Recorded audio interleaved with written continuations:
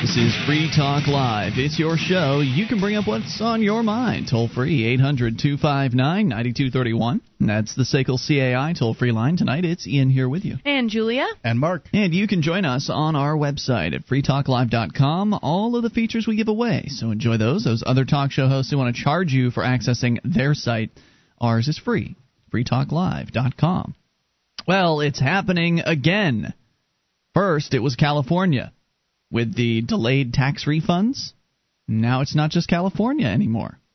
According to the AP, in Atlanta, Colin Daymood was out of work last year after his business failed and eagerly filed his taxes in mid-January, figuring that would make it so he'd get his refund sooner. Makes sense. Yeah, File early. Generally, if you file that early, you're liable to get it before the a few weeks later, usually, April right? 15th. Yeah. Of course, we're not talking about federal taxes here. Sure. Well, just assuming. It would normally work that way. I've never lived in a state that had a state income tax, so I'm not. Right. I haven't experienced it before. Except now, the states are having a little bit of trouble with keeping money in the bank. It took the 44-year-old entrepreneur more than 6 months to get his $1,300 check, money he needed to pay living expenses while he worked a few side gigs.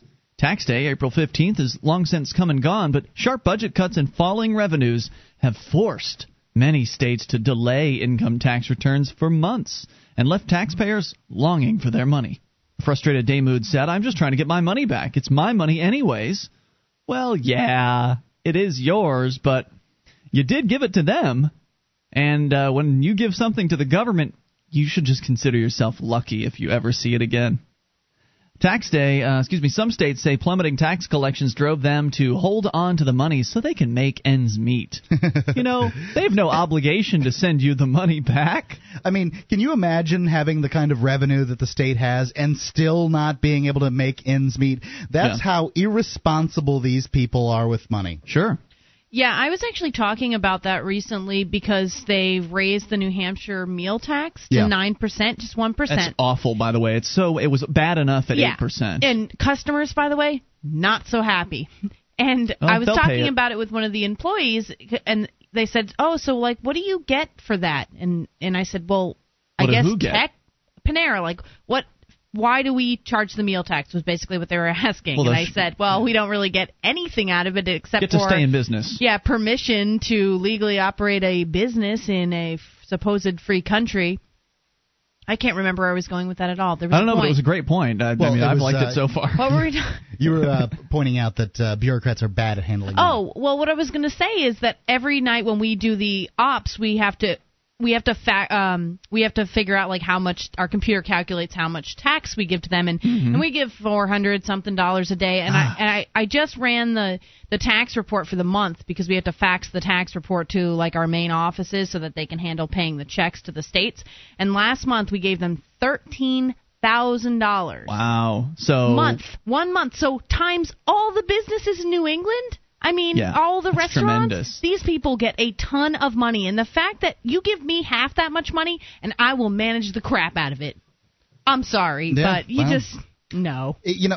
Well, for one thing, Julia, you're falling into the trap that people have where they believe that if they just got their people in government. No, I'm not actually advocating that at all. I'm just saying, if you give me that much money, I guarantee. I just don't understand. The truth is, Julia, you won't. Because after a few years, you'll manage the money. You'll say, you know what? I can do whatever I want. Yeah. These people don't. Let's build a statue to one of our politicians. Me, as a matter Julia of fact. Statue. We need a big Julia statue for the birds to poop on. We do. Oh, here's the rest of the story. Others are complaining. The states are saying you can't make ends meet. Others complain of not being able to keep up because of the economic downturn that's forced staffing cuts in revenue departments. But critics worry governments are withholding funds that rightly belongs to taxpayers when they need the extra cash the most. And some of the tardy states are fast approaching a stiff deadline of their own. The more they wait, or the longer they wait, the more likely they'll have to pony up interest from thinning state coffers. Interest? They're going to pay interest? What is that supposed to mean? Maybe there are certain people that have loaned them money they'd have to pay interest on, but they're not going to pay you interest if they're holding on to your tax return. It is a no interest loan to the government. Critics worry that the the prospect could soon become a reality in Georgia and Alabama, where tax officials are racing to beat a mid-July deadline to send hundreds of thousands of tax refunds or risk racking up millions of dollars in interest. Very strange. Well, it may be that when they put together these little income tax laws, that there was something that the government will, get the money back as quickly as reasonably possible, or they will pay interest. I know some of the taxpayers are wondering if the state is going to pay the refunds, said the revenue bureaucrat in Alabama, where more than 120,000 taxpayers are waiting for at least $63 million in income tax refunds. You talk with them and assure them they'll get the refund. It's just much slower this year. And if we don't meet the July 15th deadline, then the state will pay interest. It provides them some assurance. I'm surprised at that. In Georgia, tax officials say that more than $320,000 returns still need to be processed. If they aren't complete by July 16th, the state may have to dish out 1% interest. Oh, that's hilarious.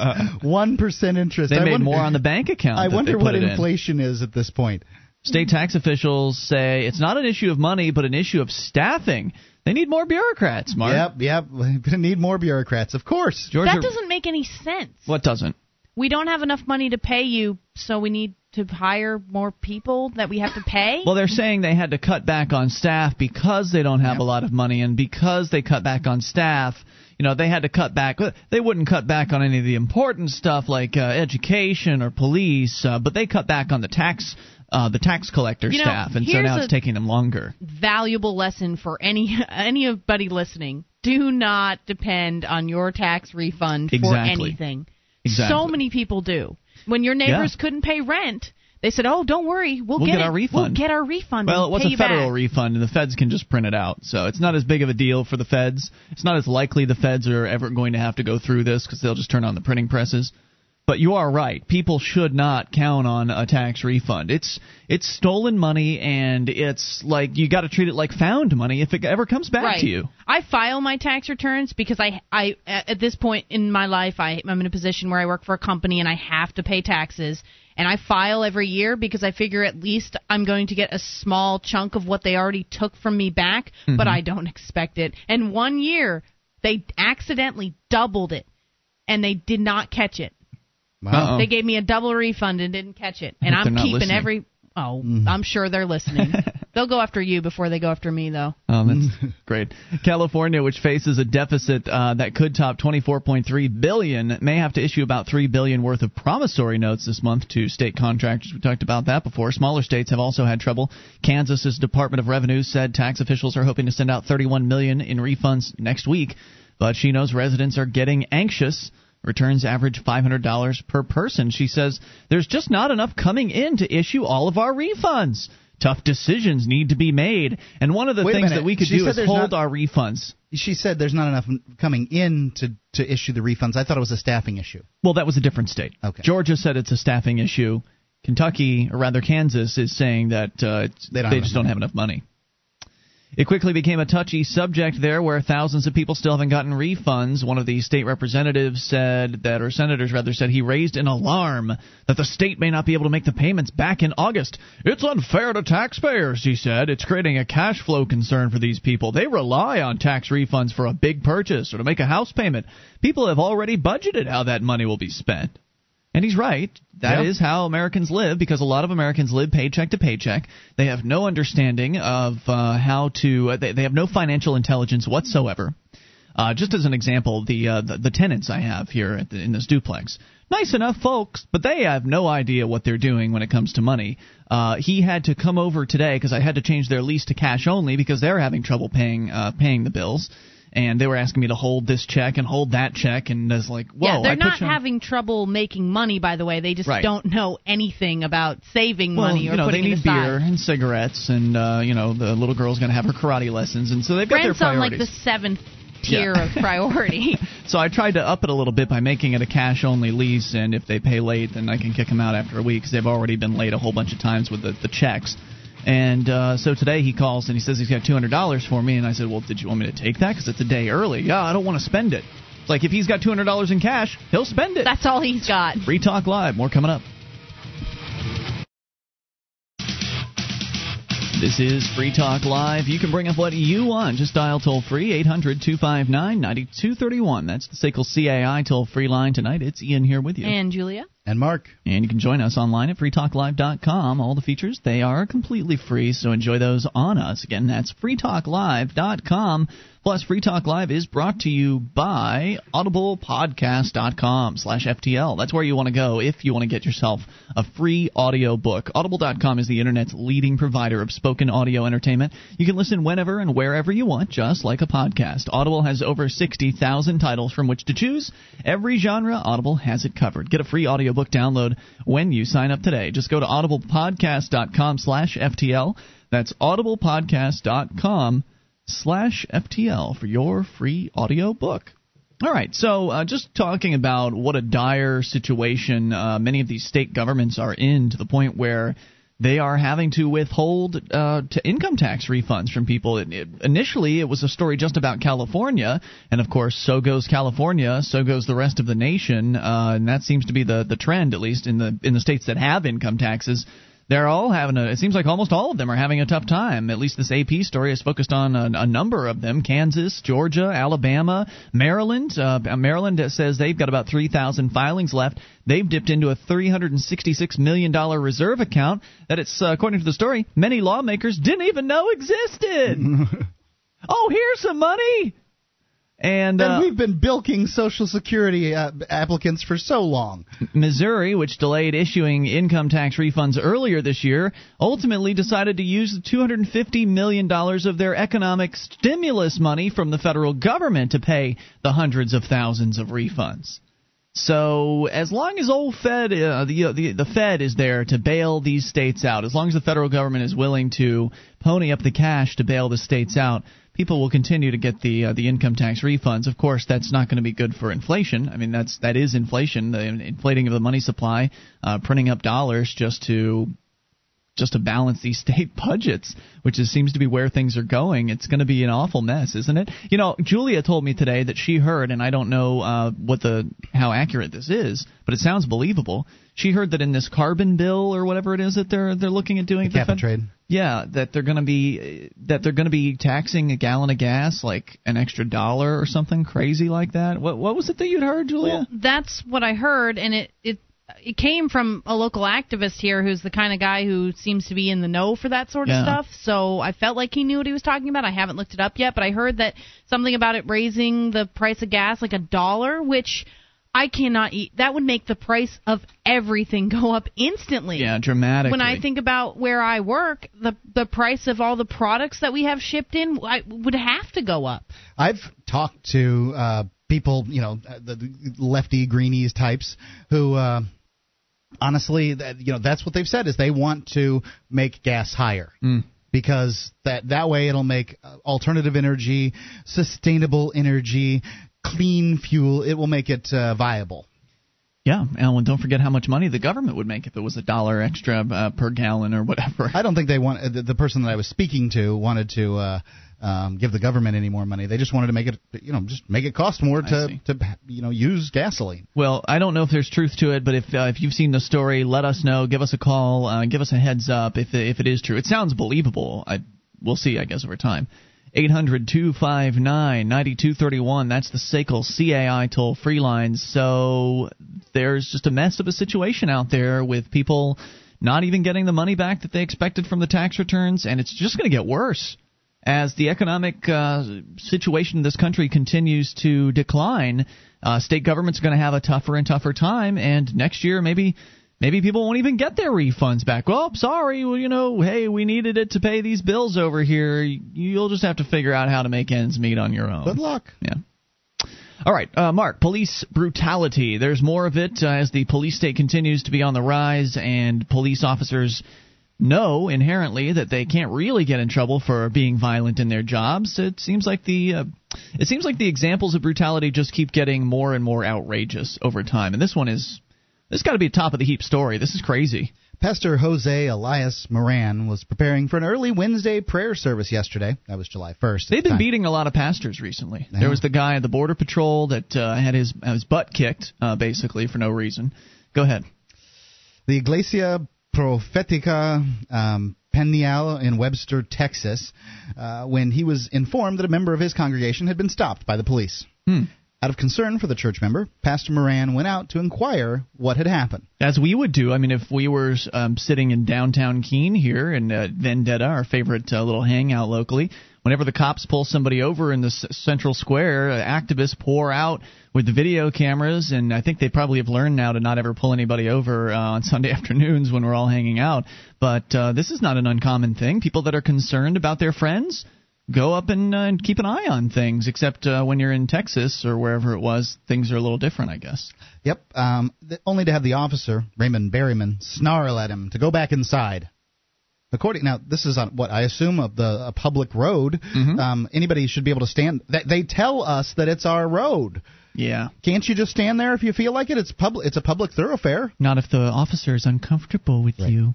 According to witnesses, when Moran tried to explain, "I'm the pastor," Berryman grabbed at his shirt. Jeez. According to Berryman's official account, always love these. Remember, they always say this. You know, they can say whatever they want, especially if there are no cameras around. According to Berryman's official account, Moran pushed him and then fled into the church and returned with 40 other congregants. Doesn't that sound like a pastor to you? Give the cop a shove and then come back with 40 church members? Yeah. No. Now that doesn't make any sense.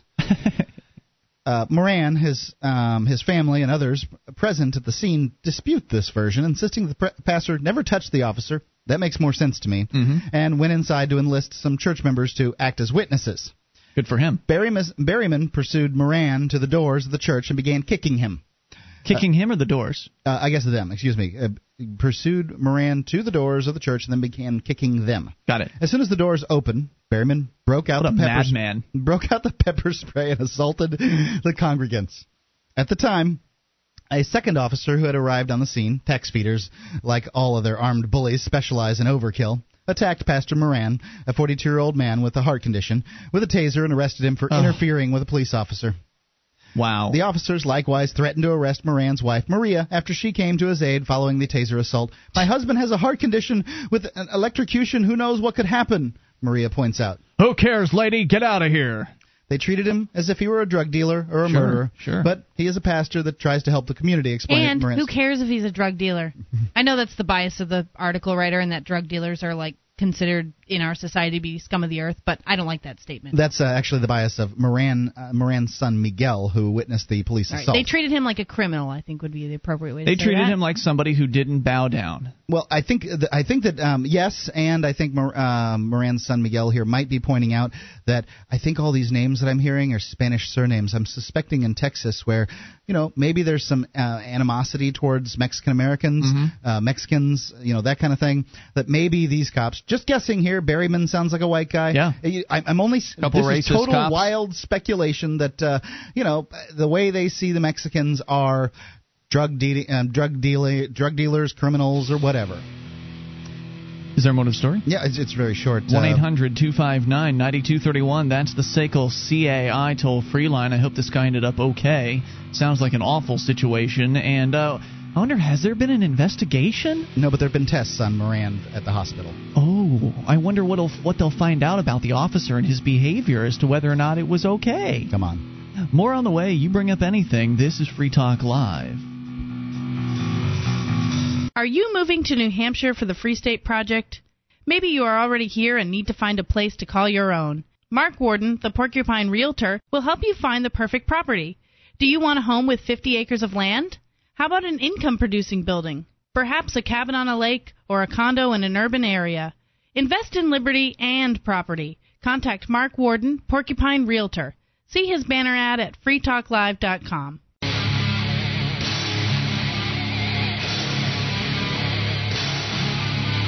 Show is Free Talk Live, and you can take control of the airwaves. Bring up whatever's on your mind. 800-259-9231. It's the SACL CAI toll-free line, and tonight it's Ian with you. And Julia. And Mark. And you can join us online at freetalklive.com. We've got updates. Get signed up, and we'll keep you in the loop whenever there's something you need to know about Free Talk Live. Just go to updates.freetalklive.com. Updates.freetalklive.com. www.freetalklive.com. Uncovering the secrets and exposing the lies. That's what the readers of freedomsphoenix.com get every day. Readers of freedomsphoenix.com are constantly provided with a detailed, real news that lies between the lines of propaganda and the relationship we have with coercive governments. Freedom's Phoenix offers up-to-the-minute updates on the economy, technology, communications, and the rise of the police state. Go now to freedomsphoenix.com and sign up for a free daily dispatch. All right, so we're going to continue here. Take your phone calls about what you want and talk to John in Massachusetts. John, you're on Free Talk Live. Hello, John in Massachusetts. Going once? Oh, hey, what's up? John, you're on the air. What's on your mind tonight? Now I was just watching about Sarah Palin resigning. This kind of seems pretty like she knows something that we don't know, you know? I don't know if anybody else catches that. Isn't it obvious that the Bilderbergers threatened her children? Who cares that Sarah Palin is resigning? What is it? What are you getting at? Maybe she knows there's some kind of disaster that's coming up, and maybe she doesn't want to get involved in it. Maybe she might have some common sense left in her. So it kind of seems pretty out of line to me. Well, how would she be involved in it anyway? I mean, she's just a governor. It's not like she's going to be out throwing sandbags or something like that. If there's some sort of disaster. What is the reason of her resigning just so suddenly? Who cares? Maybe she's bored of the job. I don't know. I don't really see what the big deal is. It's just another politician leaving her position. And it just seems fishy, that's all. Okay. Anything else on your mind tonight? That's about it. All right. Thanks for the call. 800-259-9231. Whoopie-doo. 1-800-259-9231. Let's get back to an issue that matters. Here's Richard, his email about suicide, doctor-assisted suicide. We've talked about it on the show in the past, and I suggested that I thought that most people that were against suicide, doctor-assisted suicide, were against it because of religious reasons. And he decided to outline 5 different reasons why he personally is against doctor-assisted suicide, and none of them have to do with religion. So I'm going to go down this list. Number 1, I oppose doctor-assisted suicide for these reasons. Number 1, allowing people to own their body would open the door for a person to sell their organs. What's wrong with that, you ask? I can donate my organs. Why can't I sell them and make a buck or two? Well, for several reasons. Excellent question. Until now, medical research companies, many small-time operations, have relied on donations to make some of the medical breakthroughs that have led to modern medicines capable of curing diseases we would have never expected. However, forcing these companies to pay vast amounts of money for organs, tissue, etc. would drain their research budgets and restrict the number and scope of projects these companies would otherwise undertake. Further, companies would be forced to show they have the rights to certain tissues or organs, etc., to conduct research or to receive a patent. This would further slow down an already slow process. I'm not sure how it is that being able to sell organs would force a company to pay vast amounts of money. As far as for patents, I miss the correlation between patents and organ, being able to sell your organs. He's saying that companies, medical research companies, have relied on donations in order to make their medical breakthroughs, and he's saying that if people could sell their organs, then they'd have to pay, and that would cost them big money. I don't know that it necessarily would cost them big money, but maybe it would. I just don't know. Well, it seems to me that if people were first of all, you can sell your organs on the black market if you're in the right place. Doctor-assisted suicide has what to do with selling your organs? I think we're obfuscating, as it were. I mean, doctor-assisted suicide has absolutely nothing to do with selling your organs. However, I think that they're your organs. You should be able to sell them if you want.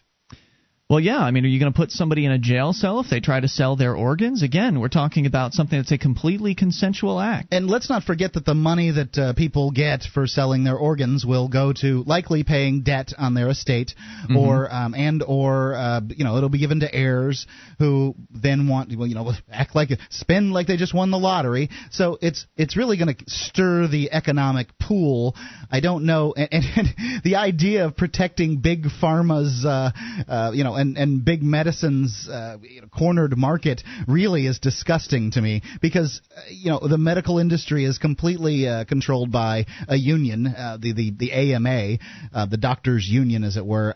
I'm sorry, it's no. I don't. Yeah, that's really looking at a minute section of the whole puzzle. It's not going to force anybody to buy the organs. If companies have been doing business on donated organs, it's not like people everybody is going to sell their organs, and if everybody does decide to sell their organs after death, they won't be worth very much anymore, right? It'll increase the market on it. Right. So if a company is currently not having to pay money for organs, that likely there will still be organs donated to them because people care about medical research and that sort of thing. I don't think so. And otherwise, the marketplace will pay whatever the organs are worth. If the organs are worth a lot, then they'll pay a lot, and if they're not, then they won't. If people were allowed to sell their organs, then suddenly you would see a lot of people selling their families' loved ones' organs after they died. So there would be a lot of organs out there that would be available, but drive the price down. It likely would increase the availability of organs at this point, because a lot of people just don't donate because they're not motivated, they're not incentivized to donate. Number 2, allowing people to sell their organs would open the door to numerous human rights implications. Once a person can make $50,000 for a kidney, what's to stop someone from trolling the streets, murdering homeless people for their valuable organs? Sure, procedures would still be in place to prevent this, but it's bound to happen. Further, if you're able to sell your body, people in desperate situations may be forced to sell their bodies. I'm sure homeless people's kidneys are in great shape.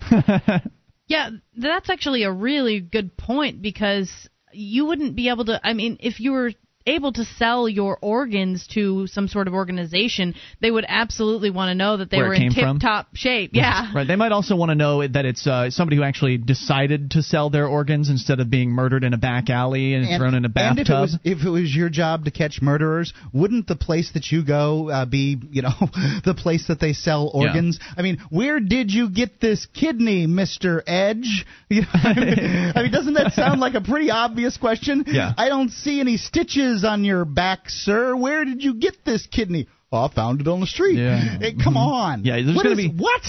I would think most up-and-up companies would want to see a paper trail. They would want to know that there was some sort of legitimacy behind the organs that they were being sold. And if they didn't want that, then they could just buy organs on the black market. And what's stopping that from happening today? There's not a damn thing stopping anybody from going around abducting homeless people, slicing their organs out, and selling them on the black market. There is an organ black market. I don't know how active it is here in America, but it does happen in other places from what I understand. So nothing's stopping that. Do you have collateral to put down for a house, says Richard? Just use your kidneys. Then, if you lose your house, the bank can repo your kidneys and get back their investment. Surely companies would recognize that many people will not sell their most vital organs, so perhaps they give you $500,000 now and allow you to live the next 10 years. When the 10 years expires, they show up and harvest your organs.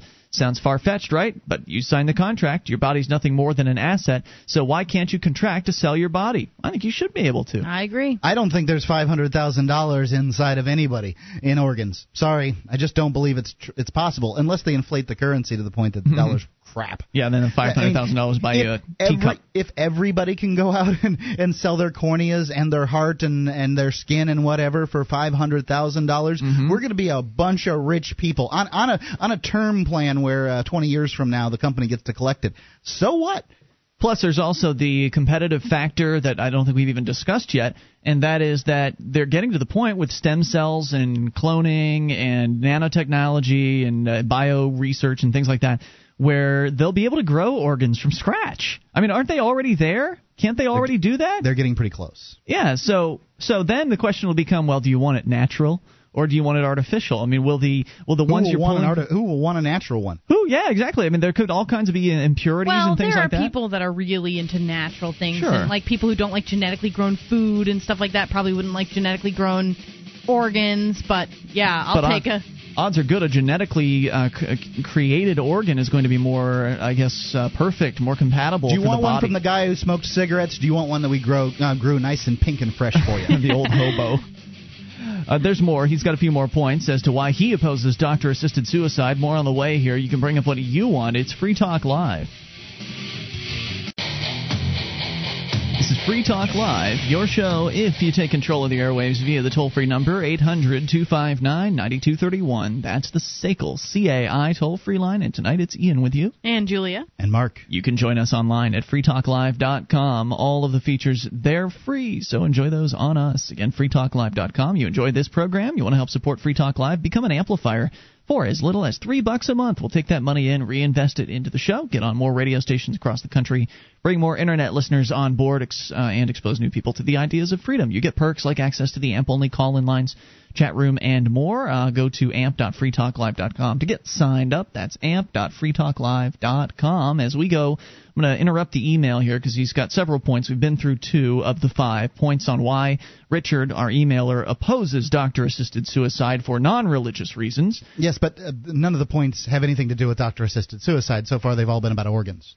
About selling organs. Well, I guess he believes the email is really about self-ownership and why he thinks that we shouldn't be able to own yourself. Exactly.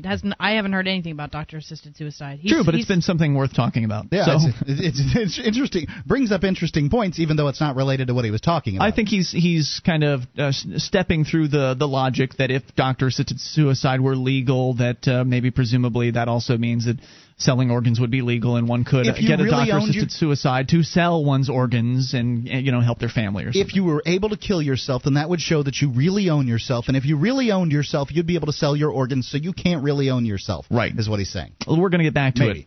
He's got 3 more points to make. Let's talk first, though, to Larry in Maine. Larry, you're on Free Talk Live with Ian, Julia, and Mark. Hi, guys. Hey, Larry. I have been listening to you guys talk about health care the last few days.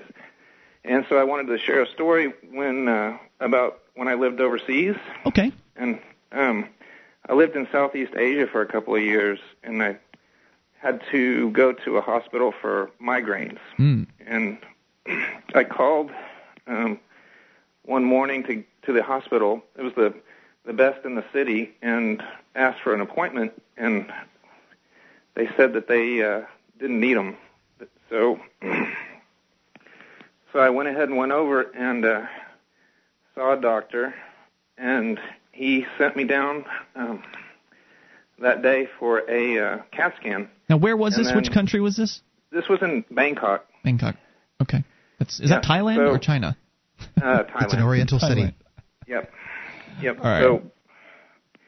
So went to the doctor, went down for a CAT scan, went back up and talked to the doctor, got prescriptions, and the whole thing was $80. Okay. All in one day. That's amazing. It is. I was surprised. And the other interesting thing about that is that that was the first year I was there. The second year I was there, my wife and I got some insurance, but the insurance doesn't work the same way that it does here, in that we pay everything over a certain amount. So, like, it's sort of a reverse, what do you call them? Copay. Yeah. So the insurance company paid like the first $100 or something like that for a procedure, and then the patient pays everything over that. And the majority of the time, something never costs over $100, so the patient doesn't usually have to pay anything. You follow me? Yeah, I'm following you. It's very interesting. No, it's the government isn't. If you look online, Thailand's one of the freest countries around. Is that true? Yeah, it's up there. Okay. I mean, they definitely have some issues, but they're like on. Don't they have a government-run healthcare system in Thailand? No. No? I mean, they may have some government hospitals, but they have private hospitals also. Okay. So you went to a private hospital? Yes. Yeah. And these doctors, I mean, if you look up medical tourism, in Thailand, if you were to type that in, you would have all kinds of hits and stuff. People go there for all kinds of stuff. They're American-trained doctors. There'll be a lot more of that coming soon if the United States decides to go in a universal health care direction. If people in the U.S. can get treated in a fast basis in another country, they'll spend whatever it takes to get over there, I imagine. Well, yeah. I mean, you figure a ticket over there is a couple grand. If you go over there for a procedure that's going to cost $10,000 or $15,000 here, you're going to end up saving money and have a vacation. I mean, that's what people do. Well, people would go because they wouldn't be able to get the damn procedure here because it would be a universal health care situation. But, yeah, I mean, if you could just save money doing it, too, that would be great as well. So, interesting. It does say here in Wikipedia that Thailand introduced universal coverage reforms in 2001, becoming one of only a handful of lower-middle-income countries to do so. Means-tested health care for low-income households was replaced by a new and more comprehensive insurance scheme. People joining the scheme receive a gold card, which allows them to access healthcare services in their health district and, if necessary, be referred for specialist treatment elsewhere. The bulk of the finance comes from public revenues. So it looks like there is some sort of universal health care thing going on there, but clearly you paid That's actually cash. about the year I was there, so you paid cash, so yeah, who knows? Maybe they changed it after you left. Hard to say. But interesting story nonetheless. There are two major private hospitals there in Bangkok, and I don't know. Maybe they have accepted that program too. Maybe they're part of it also. Here's a little bit more from Wikipedia. According to the World Health Organization, 65% of Thailand's healthcare expenditure came from the government, while 35% was from private sources. So not too different from the United States. Here it's like 50-something% from the government, the remainder from private sources. So another semi-private, semi-government system. But because it's probably just cheaper to live in Thailand than it is in the United States, things might be cheaper there. Yeah, and I'm wondering too. I did not know that, but I think that the private hospitals would probably be for quote unquote wealthier people, and most Westerners would be considered wealthy over there, and so maybe that's where I got into it. But the fact is that a lot of Americans think that they have the best health care in the world, and it's just not true. Yeah, that's. I think for the wealthiest of Americans, I think that probably is true, but not for the rest of us, you know. I think you're probably right about that, Larry. Thank you for the call tonight. I appreciate hearing from you. Let's talk to Francisco in New Jersey. You're on Free Talk Live, Francisco. Francisco, you are on the air. Hi. I just wanted to talk to you, Ian, especially about, I know you get a lot of calls about Linux and why you should use Linux, but I kind of wanted to talk to you about the Linux philosophy. Thank God we don't get a lot of calls about Linux. It would be awful if we did. Go ahead. The Linux philosophy, it's kind of a lot like the freedom philosophy, if you will, because if you wanted a recommendation on a movie, Revolution OS, it's just a documentary about free software and general public license by GNU, and I just want to talk to you about how Richard Stallman, the man who created the general public license for GNU, talks more about... What is GNU? GNU is, it's called GNU, is not Linux. It's basically a part of Linux, if you will. It's kind of hard to explain in non-technical terms, but it's, let's just say it's open software. Okay. It's just the basics of an operating system.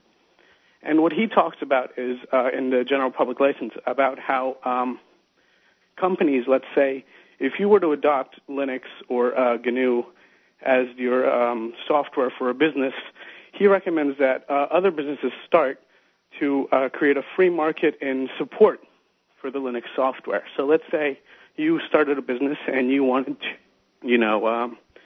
a cashier or operating system to run on your computers or whatever, and you decided to go with Linux or something open source instead of, a regular market alternative, something like Microsoft's, that businesses should be able to start and should start to provide support for those businesses. Support?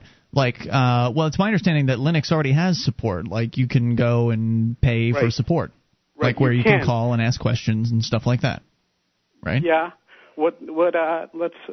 Stallman thought about was a business that you would pay to provide you more or less business support to say you have a problem and you need it fixed right away, instead of paying an in-house developer to help you, with your software problem.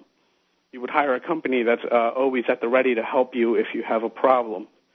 Doesn't that exist? I mean, isn't that out there? Yeah, there are a lot of companies that exist to do that with Linux. Okay. I mean, that was the general idea with Linux, to have more of a free market in software. I love the idea of open source software. I don't think anybody has to convince me on that. I'm all in favor of it. I mean, it just has to work, and that's the problem. Francisco. A lot of it works pretty well. No, my wife is using the new Ubuntu netbook version or whatever, and files are getting lost. Every time she uses the computer, she yells at me as though I've had something to do with it. I suggested she add it on there because it would have made things easier as far as not having to buy Microsoft Office. Now it's my fault. Thanks, Francisco, for the call. Appreciate it. I like the idea of open source. It makes sense to me. Hour 2 coming up. Attention, all active duty members and veterans of the U.S. military.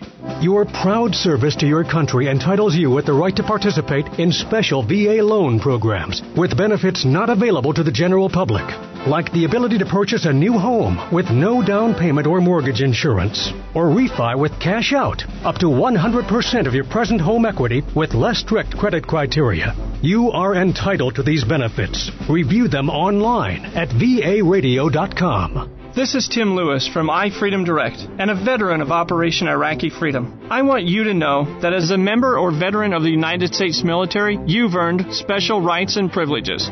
On your feet! And get the details at varadio.com. iFreedom Direct Corporation is a private lender approved by the VA and licensed in most states. In certain states, certain restrictions and limitations apply. For a current list of licenses, disclosures, and all benefits, go to varadio.com. varadio.com. This is Free Talk Live. You can bring up anything. Just dial toll-free 800-259-9231. It's the SACL CAI toll-free line as we launch here into the second hour of the program.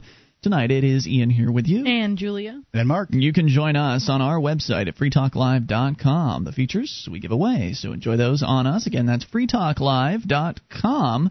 We will continue to take your phone calls about absolutely anything. Start things out by going overseas to Frederick in Europe. You're on Free Talk Live, Frederick. Hello, thank you. Hey, I'd like to talk about international free staters.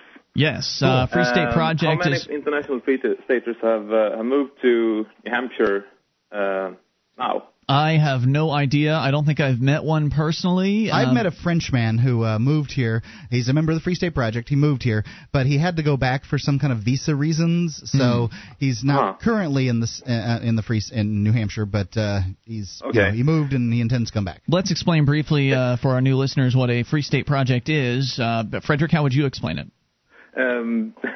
Liberty-loving people moving to New Hampshire. Yep. And getting active. That's an important factor. Exactly. And that regarding that visa thingy, that's actually my second question. Mm-hmm. What do you think is the safest or best course of action to move to New Hampshire if you're not an American?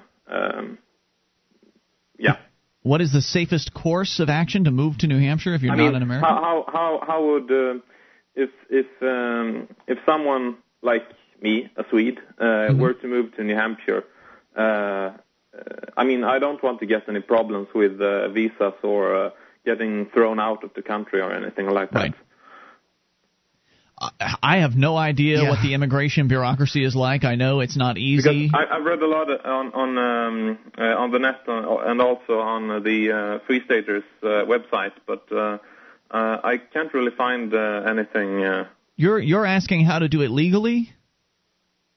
I don't really care about the legality. The safest route. If it's possible to move there and just, if I could, let's say that I decided to move to New Hampshire. If it's possible, I'd rather much not have an American passport and just move. But I don't think. Don't you think we would get? Don't you think a person that does that would get thrown out? I don't know. It would depend on if you came to their attention or not. If you moved here, and I don't know a lot about what the ins and outs are of being able to fly under the radar, but obviously there are a number of people that do fly under the radar. I used to know somebody who, when I lived down in Florida, I used to know somebody who had moved from Ireland and had completely overstayed his visa or whatever. I think he'd gotten a visa and then overstayed it, and they just once you disappear off their radar, they've no real way of picking you up. If you're working sort of an underground profession, I don't know what that would be. That's the thing. My work is totally on the net. I can literally be anywhere. I don't have to. I was in another city just a week ago. How would you handle about a week? And I worked there with my laptop. So Frederick, how would you handle banking? How would you deal with that? no problem. I mean, if you have enough money, you can get a bank account literally anywhere. So, well, I suppose that's true. I mean, I don't know what. I know that they've cracked down after the Patriot Act on getting more information from people that want to open bank accounts around here. Of course, you could always have some sort of go-between. I'm sure there are more than a few free staters who'd be willing to be kind of like an interface, if you will, for a legitimate bank account. I don't know. You'd have to find someone who's trustworthy, obviously, in order to do that. But I imagine there are a number of people who'd be willing to step up and help out. Or if you could figure out a way to have your own bank account without necessarily leading to who you are and where you are, and to where the authorities could come after you. They have internet banks. Yeah, they do have internet banks. Yeah, exactly. I mean, it can't be that hard to get an international visa or something, and then just use cash as much as possible. What I would love to have happen is for somebody to actually go through with this and then report on their success, or not, whatever ends up happening. But as long as you aren't popping up on the system's radar, whether it be through having a job where you need to have some sort of paperwork. That's the second problem. I mean, if someone were to do this, and then start doing civil disobedience, like Well, if you were going to do civil disobedience, what are they going to do if you come there and you talk? I don't mean to say that I talk flawless English, but I mean it can't be that hard to learn the dialect and so on. But you'll probably sound like a foreigner. Free stater moved to New Hampshire and started doing civil disobedience and just claimed to be a paperless American. What are they going to do? If they can't identify you, then who knows what they'll do? I mean, they can do anything, of course. They're the government. So if they decide that you sound foreign and so therefore you must be foreign and they're going to treat you that way, they could put you in some sort of ICE prison, Immigrations and Customs Enforcement. It's not like I look like a Mexican No, that's true. So that wouldn't necessarily set any red flags off. No. So you'd have to keep in mind that anything could happen, that you are, of course, taking a pretty serious risk. But but if you were to be doing civil disobedience and you were to take, for instance, Sam's approach and not identify yourself when they were to arrest you for something like that, then they would eventually, likely, like they did with Sam, let you out because they wouldn't be able. Not with that accent, they're not gonna. Not with that accent. Okay, maybe you're right. I don't know, Mark. Like I said, maybe anything could happen. I don't know. It's hard to predict. They can do anything dangerous they to want. me. Yeah, they can do anything they want to you at any time. So, involving yourself in civil disobedience they're just thugs in costumes. Right, and you're going to paint a target on your back if you're doing civil disobedience. I don't know if that's the right role for somebody who some kind of support role sounds like it to me. I don't know if it's the right role for somebody who's underground. But then on the other hand, they may revoke whatever paperwork you have if you went the legitimate route and then did civil disobedience. I see that problem too. Right, so if you've got a real desire to do civil disobedience, then what's the worst that would happen? They'd kick you out of the country and you'd be thrown back to your country of origin? I mean, what is the worst that would happen? Like sitting in a prison cell for a few months? A few months, yeah. Yeah.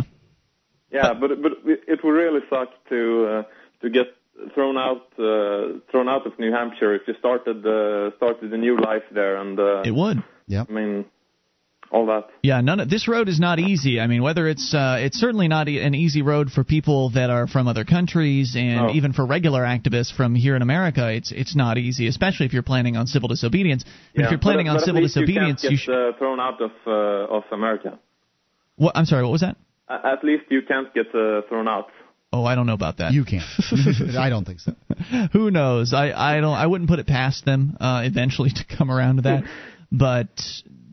Either way, it's a tough decision you're looking at any way you slice it. I mean, I'm not alone. Maybe you met the other Frederick that visited Porkfest. Yep, sure did. Nice guy. Yeah, that's a friend from Gothenburg here in Sweden. Hey, the more the merrier. Whatever it takes to get over here, whatever you end up choosing, share it with us. Share your story. Share it anonymously. You don't have to use your real name or anything like that. But I'm sure that if somebody actually goes through with it and has success, then that'll encourage other people to do the same. Will they all have success? I don't know. I mean, maybe some of them will get popped off and maybe be forced out of the country.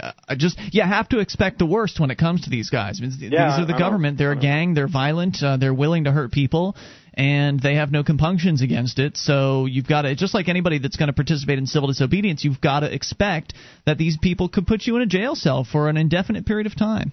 Yeah, but at least, the situation regarding freedom, every time I listen to a program, it sounds as if at least you have, the situation here in Sweden isn't exactly the same as it is in New Hampshire. Sure. Every time you listen to the radio or turn on the TV, you hear this newspeak about equality and a lot of political gibberish. That's just well, you're right. horrible. I mean, things are going to get worse. Things are going to get worse where you are, and things are going to get worse here. So it makes sense to get together with other like-minded people. Yeah. Obviously, the risk is even higher where you are. But either way, if the risk of doing nothing is a pretty risky thing as well, because the state will continue to enlarge and expand. And if what you want to do is fly under the radar, then there are relatively safe ways to do that. But if you're ready to be an activist, it's always going to be risky. And I thank you for the call tonight. Good luck with your decision. Free Talk Live. This is Free Talk Live. It's your show, and you can bring up whatever you want. Just dial toll-free 800-259-9231. It's the SACL CAI toll-free line for you. Tonight, it's Ian with you. And Julia. And Mark. And you can join us online at freetalklive.com. We've got a lot of features. We give them all away, including live streams, broadband version, dial-up version, even a webcam of the show, all free for you at listen.freetalklive.com. That's listen.freetalklive.com. Today, businesses, banks, healthcare providers, landlords, utilities, and educational institutions are plagued by a burgeoning rate of consumers who fail to pay their bills. You may believe that this debt only affects those industries and businesses. However, when people don't pay their bills, all customers pay the penalties, which are manifest through increased prices everywhere. So if you have or know any businesses that require assistance with collections, tell them to call SACL CAI for a no-cost, no-obligation proposal. SACL CAI, repositioning companies to zero in on principal operations and regain their financial foundation. See their banner at freetalklive.com. All right, let's continue taking your phone calls about whatever's on your mind. We'll go to Stephen in Colorado. You're on Free Talk Live. Stephen. Hey there. Can you hear me? Hey, yeah. What's on your mind? Hey, great. Well, I hope I can get this out. I should have taken notes because it's been a long time.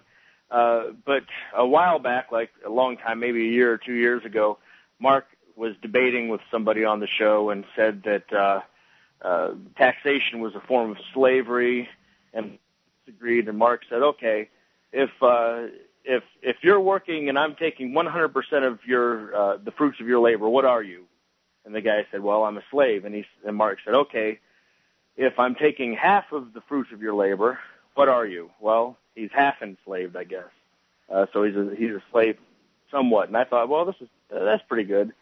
So I was engaged in a debate on an internet forum, trying to spread the message of liberty through debating, which is how I finally ended up getting it, by the way. And I thought I'd bring this up and use Mark's argument. And the guy I was talking with said,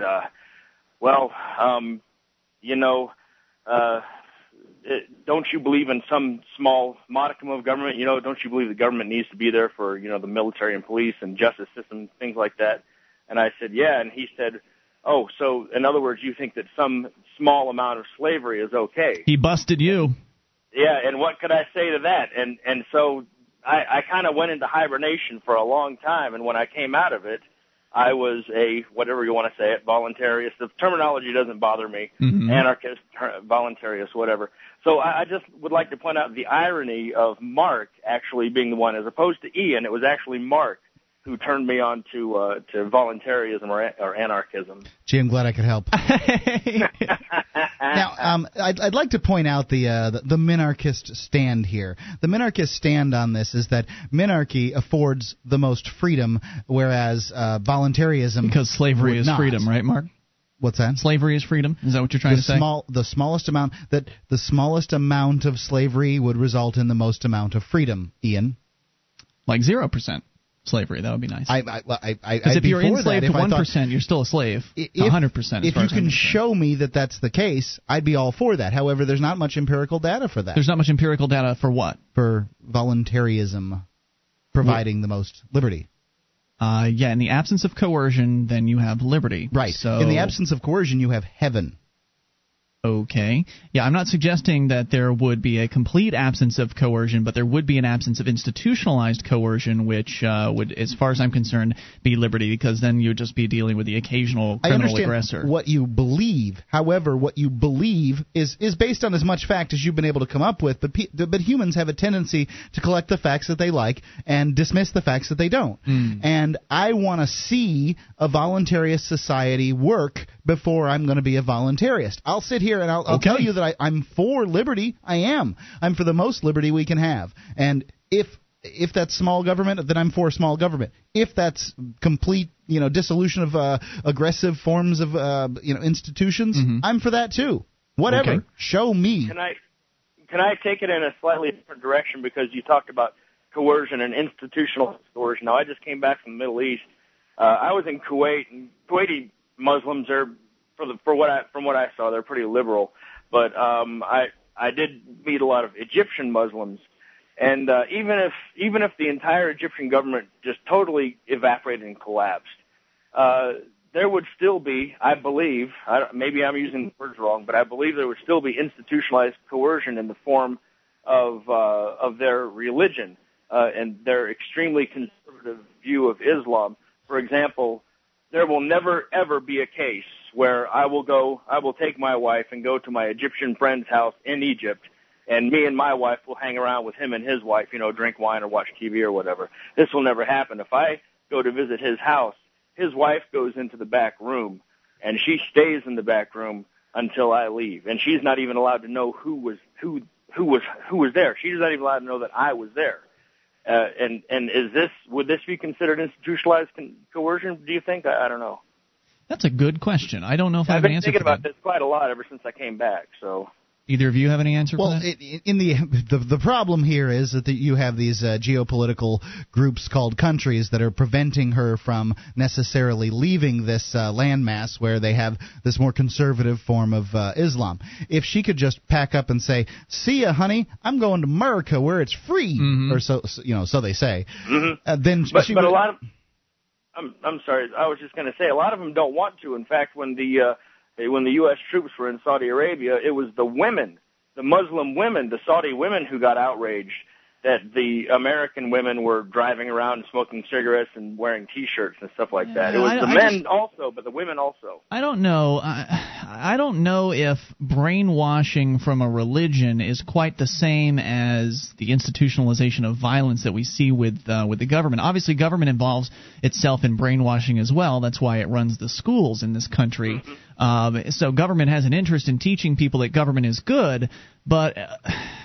And in those countries, in a lot of cases, you're dealing with governments that are also of that same religion, and so the government rules are going to back up whatever the religious rules are, and so you've got kind of that crossover there where because the government might be involved in enforcing religious rules, then yes, it would be institutionalized coercion, but should that same religion exist here in America, which is a country where there is a freedom of religion, ostensibly, should that same religion be practiced here, where the woman stays in the back of the house and all of that, and the burqas or whatever it is that the rules are, the very kind of anti-woman religion, she would have the ability to get up and walk out, and there would be no way to force her to stay there. The only thing that would be keeping her there would be her own mind and the misinformation and the brainwashing that she's received from years of indoctrination.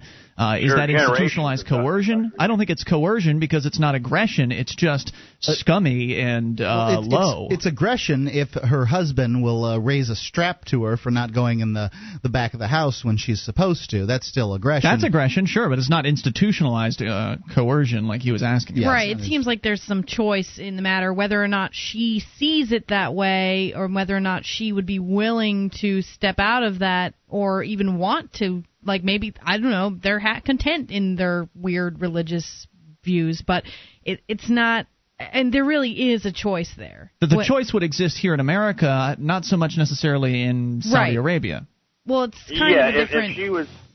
If she was to put on a miniskirt and go off to the mall, the men in black, whatever they are, outfits would come along and throw in her van and take her away. So I would say yes, as long as you have a government with an established religion that they're enforcing, yes, it would be institutionalized coercion. Same situation here would just be brainwashing and a bizarro religion. I thank you for the call tonight, Stephen. Hope that helped. More on the way. You can bring up whatever's on your mind. This is Free Talk Live. Alakeys.com is a community for self-learners. At Alakeys, you'll find tools to help you connect with people learning the same things you're learning, tutor other community members, and to make contacts that can help you find jobs.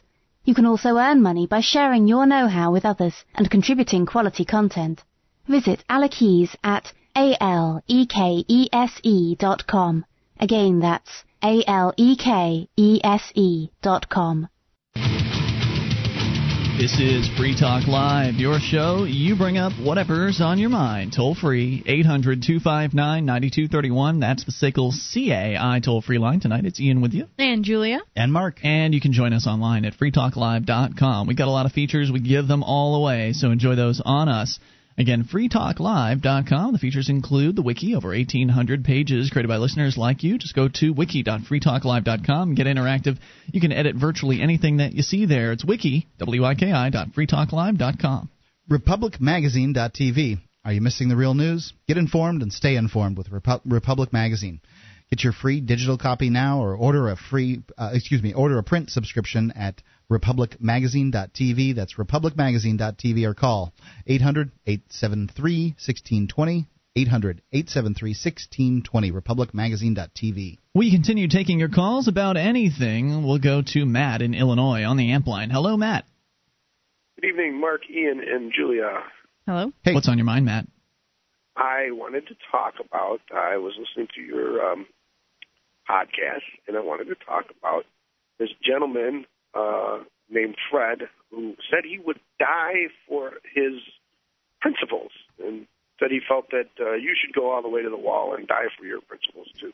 Yeah, this is a former law enforcement, former detective here in the Keene area, former city councilor as well, now currently collecting a pension from being a law enforcement officer while still working a full-time bureaucrat job for the housing authorities. So he's making a real bank off of the government world. Yeah, must be nice. I was wondering, I was curious as to whether or not you ever asked him exactly what those principles were that he was willing to die for. No, I can't say. Mark was the one that he approached. He sent an email to Mark, and I can't say I have. Well, I would assume that he was, as a police officer, is talking about protecting and serving, so he was he would be willing to take a bullet to protect you. To protect and serve. Okay, I was just wondering if maybe he felt that he was actually, would have been dying for freedom and for liberty. No, it doesn't seem like that would be the case. As a police officer, you're not really guarding the line against freedom necessarily. But, Mark, you made an interesting point during the break on this. That was that Fred probably wouldn't have been able to be willing to die if he hadn't been getting a paycheck. Well, yeah, like one can say that that they'll give their life, and I hope that cops are willing to do that if they're taking that paycheck, because basically that's what the public thinks that they're paying them for, to protect them against the baddies. As mistaken as they might be. And cops can't be everywhere, and nor are they obligated to be anywhere and do anything. No. So, right. But, would they be willing? You hear a lot of comic books about superheroes doing the same thing. However, you don't see a lot of people acting like superheroes out there and going out and protecting the public good for no money at all, because they're busy working. Mm-hmm. So if you really wanted to give your life for doing these things, you really could by not taking a paycheck, couldn't you? Seems like it. Matt, your thoughts? Yeah, that's true, too. That's a good way to put it. But the point I was going to make is I think a lot of times these people are misinformed as to what they're actually doing. They believe that they're doing one thing when they're doing another, which was why I wanted to know if specifically he would have felt that he was protecting the Constitution or protecting the freedom and liberty and the rights of the people, which is what they're supposed to take an oath to do. A lot of cops do swear an oath to the Constitution, but when you ask them questions about it, they couldn't answer you word one about what the Constitution actually says.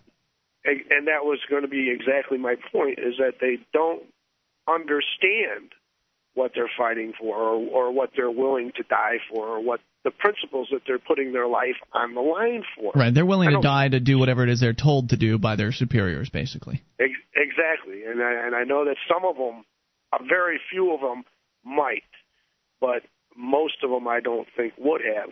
Well, here's what I'd invite you to do, if you want, Matt. Fred Parcells is who we're talking about. He's one of the local politicos here in the Keene area, and I know he hates it when I call him that. But I like Fred. I've got a nice rapport with him I built up over the years. And Mark, you probably get along with him even better than I do. And he has a real love for Julia as well. But I like Fred.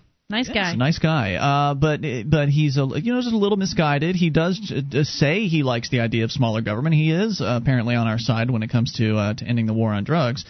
So he's definitely there on a lot of issues. But if you want to hold his feet to the fire, Matt, what you could do is you could tune in to the Liberty Radio Network on Saturday mornings from 9 to noon, and eventually you'll hear him co-hosting the Talkback Show, which is a local show here in the Keene area that we rebroadcast over at LibertyRadioNetwork.com.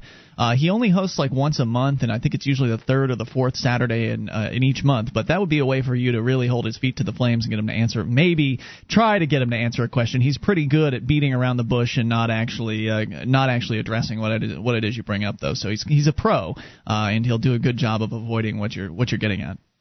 Right, so he's not only a former police officer, but he'd make a really good politician, is what you're saying. He was a politician, although he wouldn't accept that label for himself. He was a city councilor. Office, I guess. He would have been a politician. So he chose to step down for a principled reason. He believes in term limits strongly.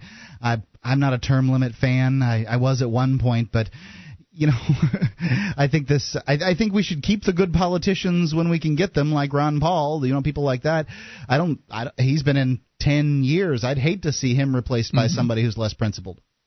Any other thoughts, Matt? Personally, I'd like to see a voluntary type of government where, rather than coercively making us pay for government with taxes, it was a voluntary thing. If you want the government, you can give them money. Yeah, I agree. I think that's a sensible thing to do. I think it'd be an easy transition to make, and if indeed the government people are really providing a valuable service, then they should have no problem whatsoever being funded voluntarily. That's how I feel. All right, Matt. Exactly how I feel.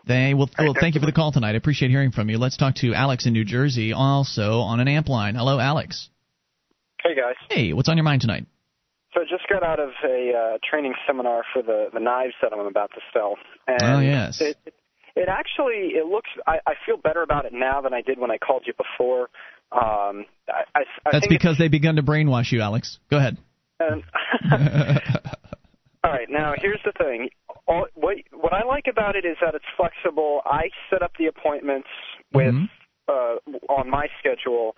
I can do as many or as few as I want. There's really no pressure. There are no minimums that you have to meet. Now, there was a concern raised the other night about how you get your first appointments, and what they do is they pay you to practice with anyone that you know, and you don't even have to sell anything.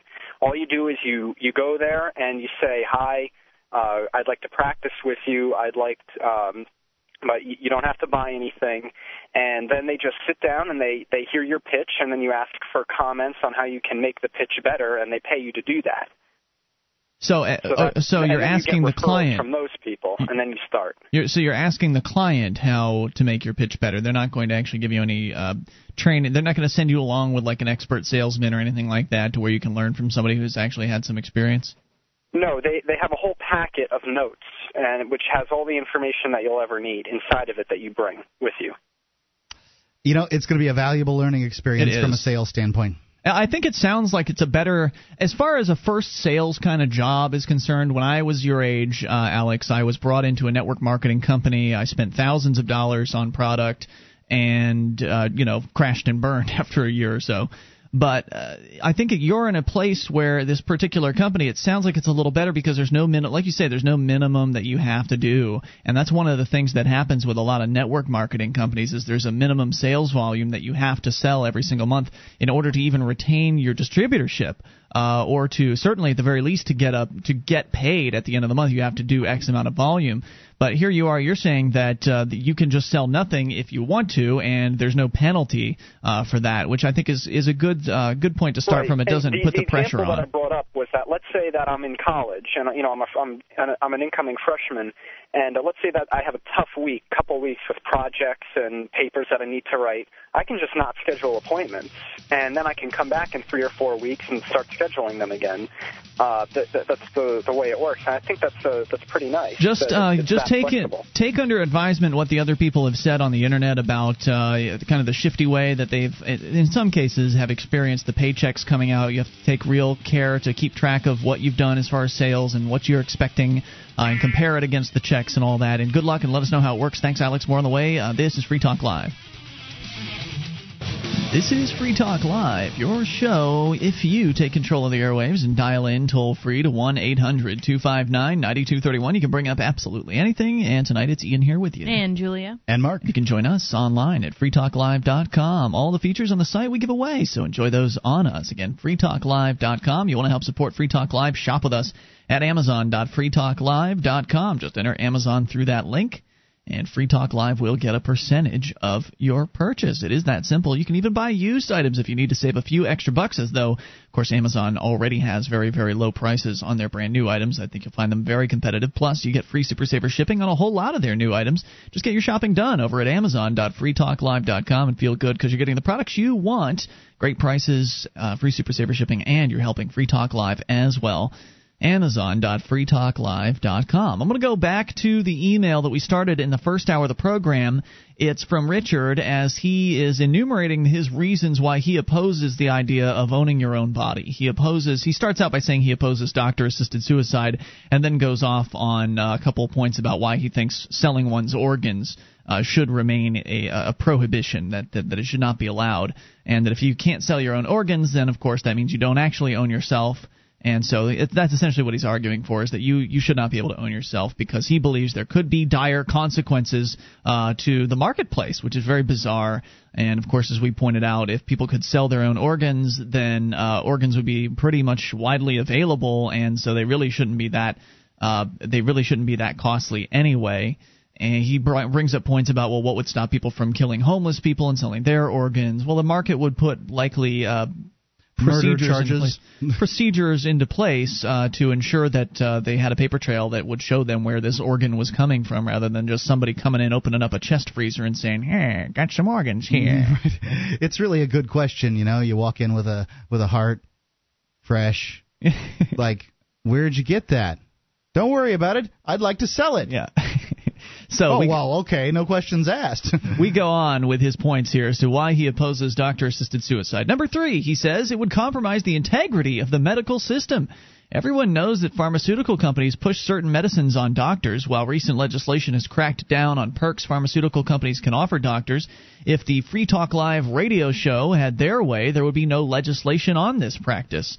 Well, that's true, but there also wouldn't be the huge cost of entry into the pharmaceutical market, so that those pharmaceutical companies would have a great deal of competition, and you wouldn't have 2 or 3 oligarchy-type pharmaceutical companies in place. Great point. These are the regulations that keep people out of the pharmaceutical industry and keep people from being able to compete against these folks. What would happen would be doctors sworn to try and save individuals' lives would be pushing suicide medicine on the patients. Why? Is the idea so they could kill the patient, harvest the organs, and then sell them? Well, that's paranoid, man. That really doesn't make much sense to me. Right. I mean, the idea that you just go into the doctor's office and the doctor says, well, I don't think you're going to make it here. Just take this medicine. We'll just bump you off. I mean, as though somebody's just going to make the decision to kill themselves right there in the doctor's office, and that they wouldn't tell anybody what the doctor was suggesting to them, and they wouldn't go out and spread the word about what was happening. And as though they'd have to... If I was considering doctor-assisted suicide, I'm not sure I'd want to see a doctor that was encouraging me to kill myself. And also, I think that the family of somebody who went to the doctor and just suddenly ended up dead, and the doctor says, well, they asked for suicide. Yeah. Like, they might have some questions, and then maybe that doctor would be put on trial for murder. Investigation. And there'd be punished for that murder. Maybe there'd be some incentives in the opposite direction. Further, he says it should not be as easy to kill yourself as walking into a doctor's office and telling him about wanting to kill yourself. He writes you a prescription, and that's it. Hold on just a second. Is this the last point? No. It's not? We've got 2 more paragraphs. Okay, I just wanted to find out. Usually you can find out the gist of somebody's argument by listening to their last point. The last point often, to me, this is just an observation I've made, is often the one that they care about. Is I don't think it should be that easy to kill yourself, but what if you need it? What if, you see, the people that want to commit suicide the most, the ones with terminal illnesses, they have a difficult time doing the things to kill themselves that people that are just suicidal might do. Mm-hmm. They can't climb a tall building or go to the top of a bridge or pull the trigger on a gun because they don't want to make a big mess. Sure. There's all kinds of reasons why you wouldn't want to do this. And I can tell you that when I went in at age 23 to go and get my vasectomy, it was a little unusual, right? Because most people that age are not going to get vasectomies. And one of the things they try to do, and I think they do this for everybody that goes in for a vasectomy, is they try to talk you out of it. They try to say, look, are you sure you really want to do this? Is this something you're absolutely certain about? And, they're not going to do it that first visit. You don't just get to walk right in and have them snip open your scrotum and then do the vasectomy. There's a period of waiting where you've got to get your appointment scheduled and all that. But there's a pre-assessment period where they bring you in to make sure you're not crazy or whatever, and that they should go through with this procedure. I imagine that any doctor worth their salt is going to try to assure themselves that this patient is indeed not mentally disturbed, and this patient, has a good reason to want to kill themselves, and that as a doctor they probably aren't going to be just likely to willy-nilly kill off anybody that wants to. Maybe there will be a doctor that'll do something like that. I don't know. There may be. I don't know. I mean, the thing is, he's not going to have a very good reputation before long. How many suicides are we really stopping with all the anti-suicide apparatus that we have in this country? I don't know. There are a lot of people attempting suicide that simply want attention. Yep. Says depression is a mental illness. If you would allow a doctor to prescribe a medicine to a depressed person to kill themselves because it's their right to kill themselves. Maybe they're depressed about their wife leaving them. Why shouldn't they just be able to go to a doctor and ask him to write them a prescription for death? What's wrong with that? Well, I really don't have a problem with that. If they are going to be choosing to put a shotgun in their mouth versus going to the doctor to where they can have a kind of a dignified death that doesn't create a mess like you're talking about, Mark, and the doctor is willing to go through with this procedure, let's say they do have some sort of procedure they'll go through where they won't do it immediately, they do make him think about it for a week or something like that, and he comes back and he still says, yeah, this life sucks, I'm done, I'm out of here. What's the big deal there? What is the obsession with forcing people to live? That's my question. And he's saying he's not religious. He says he's not opposing this on a religious basis. But if that's not it, then what is the obsession with forcing people to stay in their lives if they're unhappy? There's actually, I noticed that there tends to be sort of an obsession with a lot of people to prevent everyone from dying ever. Yeah. Like with this safe playground stuff, and like, sure. I mean, it really just, like, everywhere you look, people are constantly trying to make things like, there's laws being passed on a regular basis where they're trying to make things as safe as frickin' possible for everyone, when really you're the only one who's responsible for your own safety in life. I don't have a problem with safety. I don't either. For safety's sake. It's gone overboard. But there's a lot of times that they'll raise the cost of things with cars, for instance. I believe that there's apparati that they now are mandated by legislation to put on car windows because they killed 3 kids in a decade's time. I mean, it's kind of hard to kill yourself with a car window. You have to be a pretty small child. There has to be some really strange circumstances. And you can imagine how many kids manage to make it through the whole automobile experience without getting themselves killed on the automatic window. Mm-hmm. So, but these apparati cost a lot of money. Some people should be able to decide whether or not they want those on their cars, but to make it so that everybody has to have that safety equipment raises the bar. Also, when you're talking about fun. Kids don't have merry-go-rounds anymore. Because I saw one at Rogers Campground. At Rogers Campground there was swings sure. and a merry-go-round. I'm saying that they have to be old equipment for there to be one. On government parks, they probably don't exist at all. Right. They don't have the really tall swing sets so kids can really get going and then jump out of them. Do backflips and stuff. That stuff's fun. So it's at the cost of what the purpose of the equipment. I'm not against safety. I'm just against limiting people's ability to do what they want. Smoking and drug use and alcohol use as well, but smoking's the perfect example of this. Like, you think that people who smoke cigarettes don't know about the risks by now? Yeah. They know. Sure they don't care. They're making a decision. It's obviously worth it to them. But the do-gooders, for lack of a better term, are... They feel like it's their moral duty to prevent every single person on this planet from ever dying. Or damaging themselves in some way. And it's an obsession that I just don't understand. If it's not religiously based, where does it come from? Because I understand the religious people would say that killing yourself is against God. Right. It's not supposed to. You're not supposed to do that. Jesus will be. And that's will shed your a tear. business, and you don't kill yourself, so you can go to heaven. That's great. Yeah, well, whatever. But I could understand them coming from that perspective. But no, it's a stupid perspective, because God was made flesh, supposedly, if you believe the current line of Christianity as it's presented today. God became flesh in the form of Jesus with the purpose, the plan that the humans would kill him. He controls the humans. Jesus committed suicide. Hey, there's more here. Also, we'll take your calls about anything, and hour number 3 is coming up. 800-259-9231. We'll continue the suicide discussion in hour 3. Free Talk Live. This is Tim Lewis from iFreedom Direct and a veteran of Operation Iraqi Freedom. On your feet! I want you to know that as a member or veteran of the U.S. military, reserves, or National Guard, you have special rights and privileges earned through your service to your country, including special VA loan programs not available to the general public. You could purchase a new home with no down payment, or refi your home up to 100% of your home's equity. You've earned these benefits through your dedication and service. iFreedom Direct, a direct VA lender, can help you discover whether you and your property qualify. Get the details at VARadio.com. That's VARadio.com. iFreedom Direct Corporation is a private lender approved by the VA and licensed in most states. In certain states, certain restrictions and limitations apply. For a current list of licenses, disclosures, and all benefits, go to VARadio.com. VARadio.com. VARadio.com.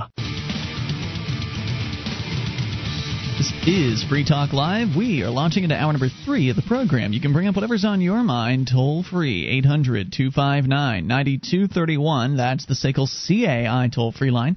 It's 1-800-259-9231. Tonight it's Ian with you. And Julia. And Mark. You can join us online at freetalklive.com. We've got a lot of features. We give them to you, so enjoy those on us. Again, freetalklive.com. We've got the doctor-assisted suicide thing still going with that email. We're going to put it on hold again because people are on the phones. We'll talk to you. That's the point of the show. Linda is on the line in Texas. Linda, you're on Free Talk Live. Hello, how you doing? Linda, what's on your mind tonight? Well, right now I'm at a tax tea party in Houston. Well, of course, we're going to be holding them all this weekend. But particularly, I came here to protest the carbon tax because, like I said earlier, it's outrageous. But while I was here, there was a group of 9/11 truthers, man, and it was a very small group. They weren't causing any problems. And me and my friend decided, to go and talk to them and get, their little pamphlets or whatever. Me and my friend are also 9/11 truthers. Man, so we were talking to them for a minute, and man, a lot of the Tea Partiers, I guess you could call them, man, they started berating them, man, telling them, this is wrong, and man, we walked away because it got kind of heated or whatever, you know what I'm saying? So I was just man, I don't want to get involved with anything too deep.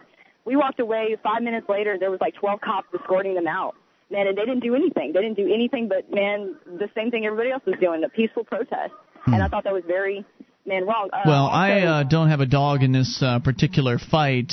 Personally, I don't know what the truth is about 9/11, and it doesn't really matter to me. To me, the government has gotten bigger as a result of what happened on 9/11. Now, that I know is the truth. I know that the government is more intrusive and more oppressive than it's ever been. And I think it would have been that way whether or not 9/11 had happened. They'd have found some other excuse to increase the size of the state. Is it a public park where they're having this tea party? Yes, it's a public. I mean, it's right across the convention center. I don't know if any of your listeners are from Houston, but man, it's an open space. I mean, but the thing was, what bothered me the most was that, I mean, they weren't like doing anything wrong. They were just, I mean, and they got escorted out, man.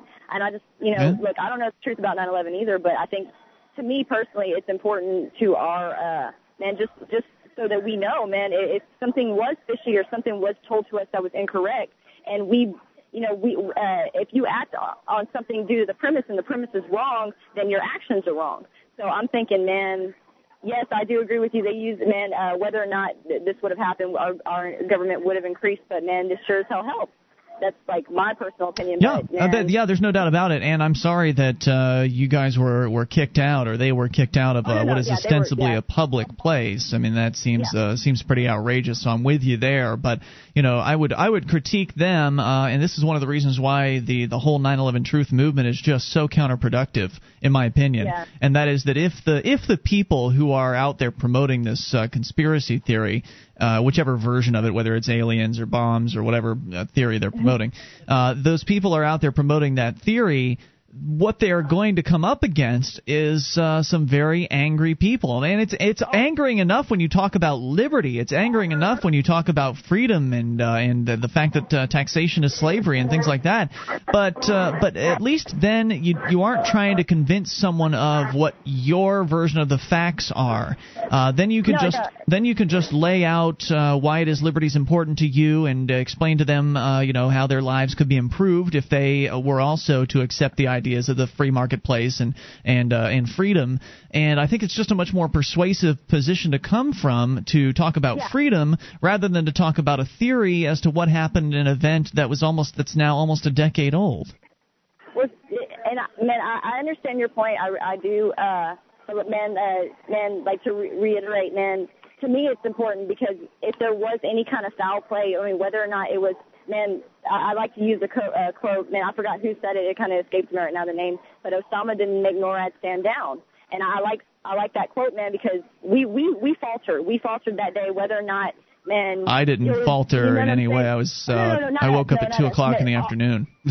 Our defense system, man, definitely did not protect us that day. That much is absolutely true. Yes. You can certainly claim that the government was complicit in the role of negligence. They did a terrible job if they were there supposed to be protecting us from the dangerous foreigners, as they've told us all along they are. Obviously, they didn't do a very good job of protecting the American citizens, whom we pay. Who pays for that? I just think it's as far as bringing people on board to an idea, it's a poor approach any old time, but especially in a crowd full of likely conservative neocon nationalists that are really just upset at Obama, and so bringing up anything from the past, they're likely not willing to critique anything that their buddy George Bush did, and so it's just going to generate anger and not going to encourage people to listen to what you have to say.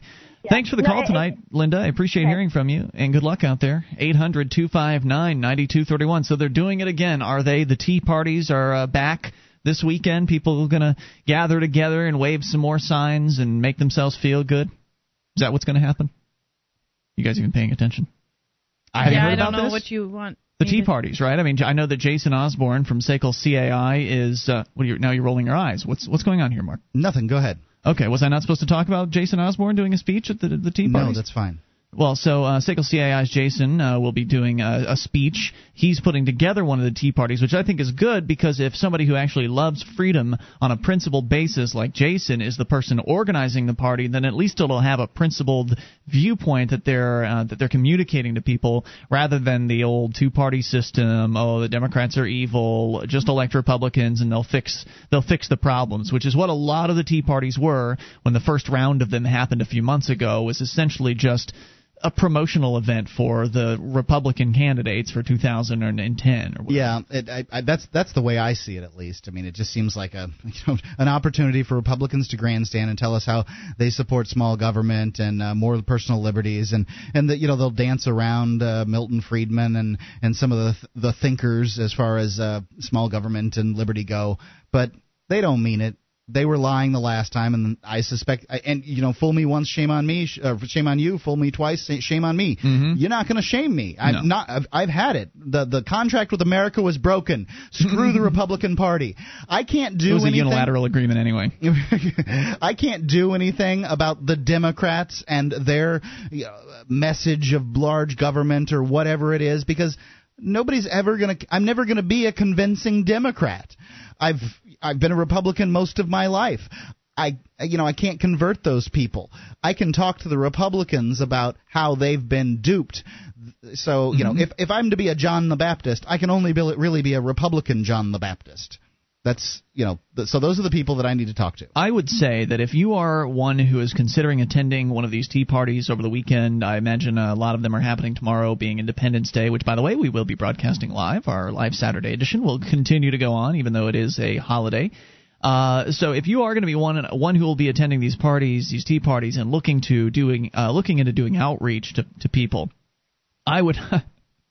Even if you are a so-called 9/11 truther, put that stuff away. There is no point in getting out there and promoting that stuff. If you want to help people understand liberty, you've got to give them information and point them in the direction that will get them to that point. 9/11 truth, even if you're the most vehement believer in such a thing, and I don't know what the truth is, don't care, but 9/11 truth doesn't talk about liberty. It's not an issue. It's not a liberty issue. It's a paranoid conspiracy issue.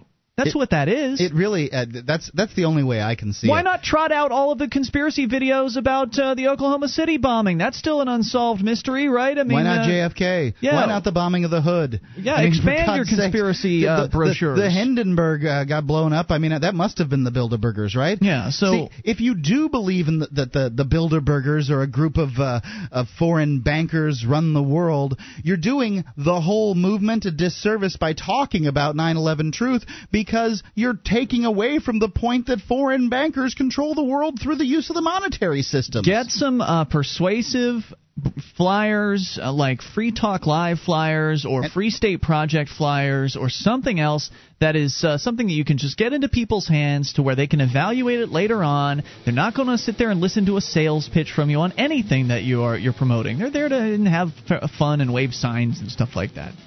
I think you just need to take it easy and give people just a little bit to taste, and then let their curiosity go and explore the rest. And stop blaming every single bad thing that happens on some group of people you've never met.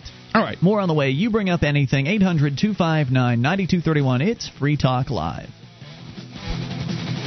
This is Free Talk Live. You can bring up whatever's on your mind. Toll free, 800-259-9231. That's the SACL CAI toll free line. 800-259-9231. Tonight it's Ian with you. And Julia. And Mark. And we invite you to our website at freetalklive.com. We've got a lot of features that we give away, including archives. If you've missed a moment of the show, all you have to do is click and download. They're yours right there on the front page of the site, going back for an entire year. Free for you at freetalklive.com.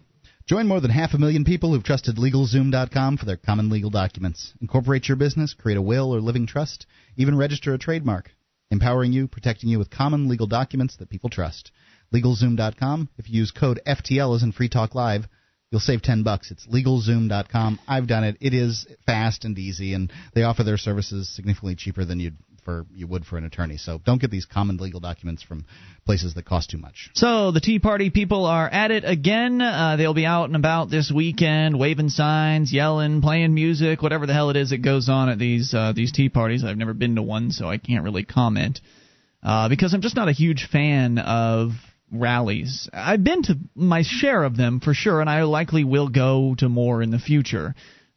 But I just don't really feel like there's anything significant that's accomplished there beyond perhaps some networking, some socializing, some people getting to know one another, and perhaps that networking factor could lead down the road to other activism. But most of the people that are going to these tea parties are a bunch of amateurs. They don't know anything about activism, and that's fine. Everybody has to start somewhere, right? But there's no real end goal beyond just electing some Republicans, it seems, to most of these tea parties. You don't think that getting together and yelling in some public area and chanting is going to do anything to actually change how the so-called representatives vote, do you? No, I don't. There's one example where it did apparently do something. I think it was Tennessee a few years back. They were looking at some sort of income tax that I guess it hadn't existed before. There was some tax they were looking at putting in that had never existed before. And enough people did show up en masse to the Capitol and shouted and, got angry to where apparently the politicians were frightened enough to where they, were worried about getting reelected, and so they didn't pass that through. Whether it ended up being passed later on down the line, I never heard. So maybe it was just a delaying thing to where they just put it off and said, well, let's do this at midnight sometime instead of letting people know when it's going to happen. I don't know if it actually permanently stopped it or not. So there may be some examples of where this has had an effect, but on the federal government, I don't know about that. The federal government's pretty darn good at just ignoring whatever the heck its citizenry want. Yeah. I mean, just remember the remember the bailout. Yeah. Remember it was brought to you by Republicans. Mm-hmm. Republicans voted for it. The most libertarian Republican in the Senate, John Sununu, he voted for it. Yeah. That's why I couldn't vote for him. So just don't expect much if you go to one of these things this weekend. I think the best thing you can do if you love liberty is to put liberty-oriented material in people's hands. It's very unlikely, that most people are going to pay close attention. But if you get 1 out of 100, it's probably worth. If 1 out of 100 people will visit freetalklive.com or visit the Free State Project's website, it was probably worth your attending there. I think that's something that's valuable about these is it gives you a bunch of angry people that are all in one place, and people that are waiting around and just killing time in one area are good prospects for talking to about freedom and bringing them on board. I think from that perspective it's valuable. But as far as if you are going to one of these tea parties expecting anything to change as a result of your attendance, you're fooling yourself. Let's continue here. I think they're good places to recruit for the Free State Project. That's what I'm saying. There are good places to recruit people into Free Talk Live listenership, which again will eventually recruit them to the Free State Project. They're there about freedom, supposedly. Right. So I mean, that seems like a legitimate thing to talk about. It's a good time for prospecting for freedom. I think that 9/11 Truth is a bit of a derailing there. That has nothing to do with freedom at all. Even though many of the 9/11 Truthers are good libertarian types, freedom advocates. I don't know how many of them are, but maybe some. Many. I said many. All right, let's go to Tom in Charleston, listening to WVTS. Hey, Tom.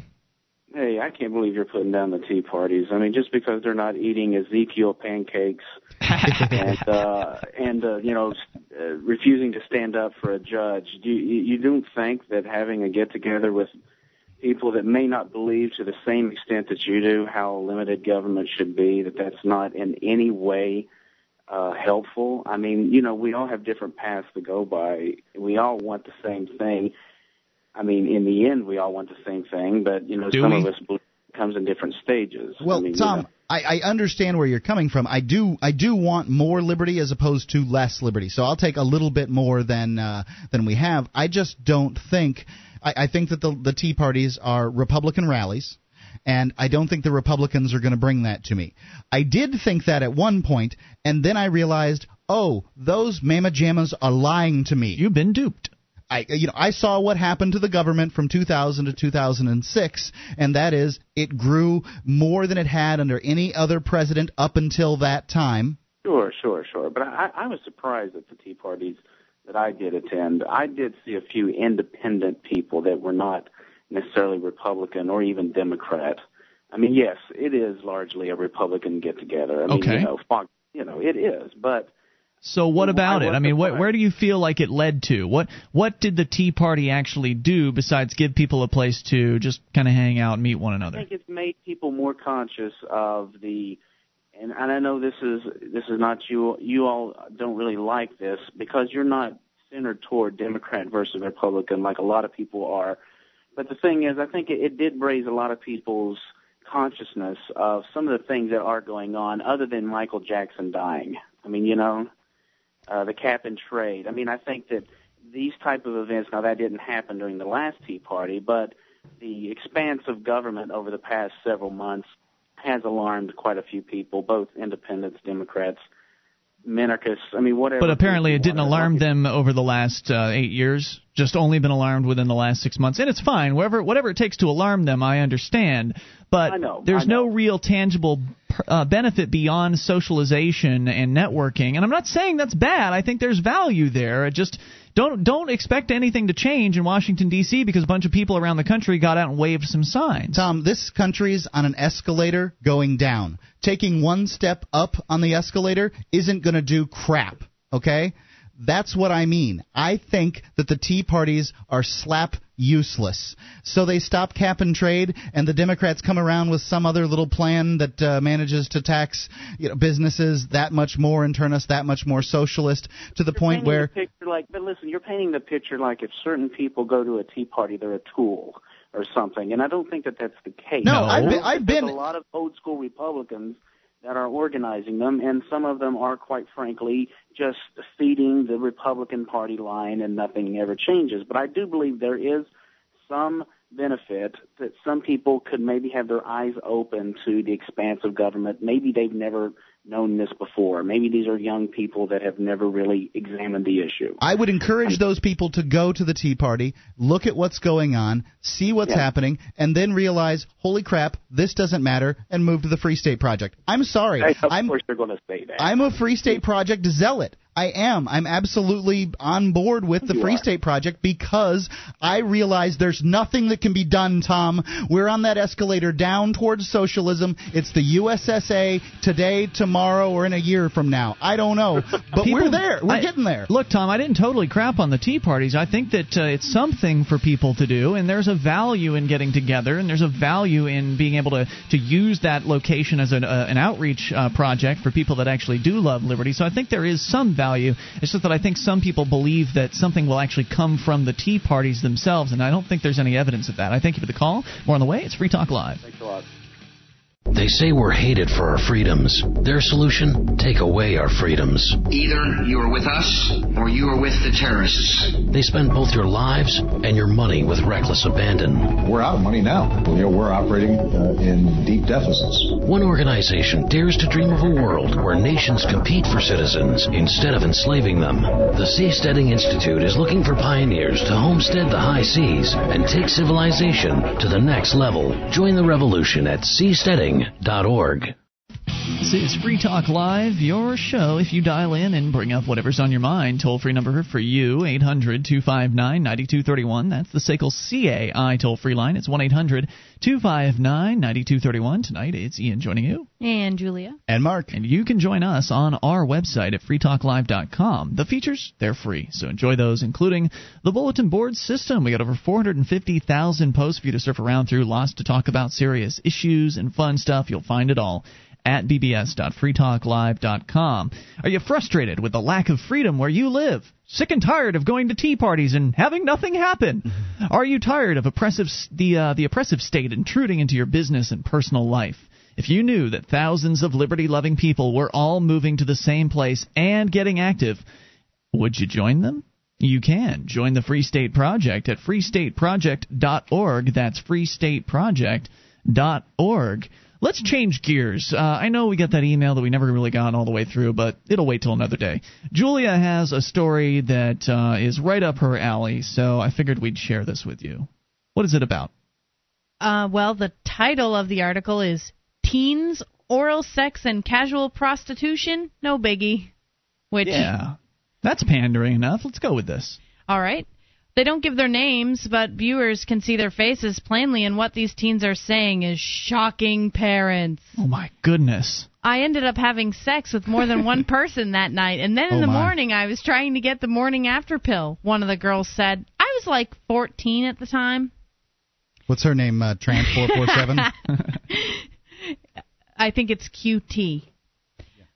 It's just one of dozens of stories from teenage girls in a new documentary that Canadian filmmaker that aims to shed light on the secret, extremely sexual lives of today's teens. Some teens. That's what one of the first things that I thought was funny when I read the story is this: when you're talking about a girl having sex with more than one guy in one night, this is not the norm. It's unusual, yeah. You had to hunt high and low for this one. Yeah.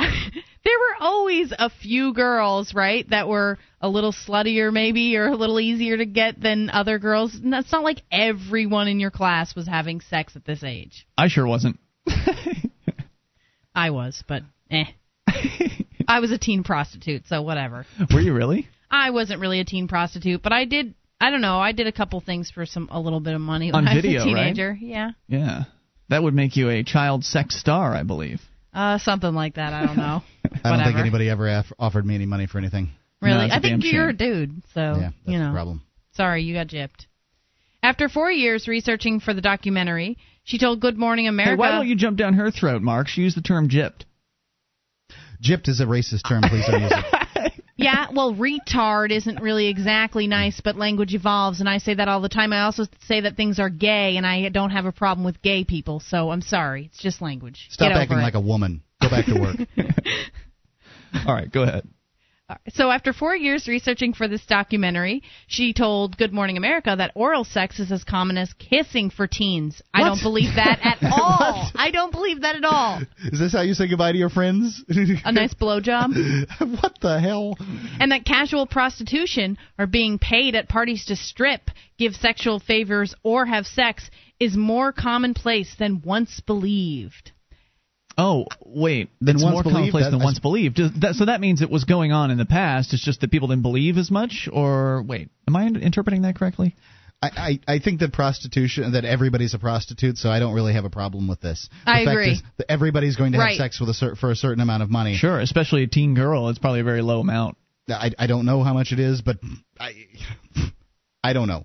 The idea that prostitution's a shocking thing, it's not shocking. People. No. Definitely not. Well, I guess parents are shocked when they find out that their people have an emotional attachment to the idea that their daughter could be, giving some guy a blowjob in a back room. But really, I mean, it's not that big of a deal to me. I just don't see why people would get that worked up about it. Well, it seems to me that the suggestion in this story is that this wasn't happening until this generation. The teenagers before were so much more wholesome. And I just don't know if I believe that. No, I don't. I don't know either. I get the impression that the increased amount of sexuality on television probably has increased promiscuity to some extent among teenagers. I don't know. Well, it's just an interpretation. I can't even the empirical data I have from when I was in high school is skewed because I don't know what's going on currently in high school. Don't know. Am not there. And I didn't know when I was there. So it's all such speculation and meant to whip people. It's media and fear. They go together so often. The media wants you scared and you upset so that you consume more of their media, so that you can find out what else you need to be scared of. Your kids are humping in the closet when you're not looking. There's burglars waiting around the corner. There's cyanide in the water. Everything. The California's on fire. New England's frozen. The new ice age is coming, and the globe's getting warmer. The whole thing. It's all about fear, fear, fear. Quick point of information: rather than us being accused of being pandering to the lowest common denominator, let's call it oral sex, just for future reference. Okay. All right, go ahead. Well, what I'd like to say about this article that really bothers me, to me, there's one underlying issue here, and that's that teenagers are having sex because their bodies and minds are telling them that that's what feels good, that's what they want to do. And I think that people really need to get over this whole, having sex is bad, or people seem to have such a negative thoughts on young people having sex. But really, once you go through puberty, the chemicals in your brain start telling you that this is what you should be doing. Mm-hmm. It biologically makes a lot of sense. And I feel like since we've sort of extended childhood by many, many, many years, that people feel like you maybe shouldn't be having sex until you're 18 or 21. I mean, everyone has differing beliefs, but when people hear about 13-year-olds having sex, it's a huge deal. Why? If you've gone through puberty and your brain is telling you that you should go out and have sex, what's the big deal? I don't see if there is a big deal. I think that as long as it's being done in a safe manner, I think that's the deal. I think that's something I'd be concerned about as a parent would be, is my son or daughter if they're engaging in these activities, are they doing them with safety in mind, or are they just going out and doing stupid stuff? Right. Well, I don't want to make it sound like I think that having sex with anybody, anytime, is a good thing. I don't. I think that sex is dangerous, can be very dangerous, but can also be fun and is a very natural thing to want and to do, and that we need to stop pretending. I say we, it's not me personally. We as a society. Yeah, exactly. Need to stop pretending like it's so abnormal and so like immoral, basically. And I think that, and I know we've touched on this before, that when you tell kids not to do something, then they want to do it. And they, like you're saying, Julia, their biological drives are already in gear saying, let's do this. And then when parents and other people are telling them, no, wait till you're married or wait till you're older, that doesn't do anything to dissuade them. I don't think any of them tell them to wait till they're you're older. It's always, marriage. Not now. I don't know. I just don't know. My mom didn't have this conversation with me. My mom's message was not now, not in my house, stuff like that. Basically, she just didn't want to think of me as a teenager having sex. So go into the woods, Julia, and do that's it there. Exactly what I did. So...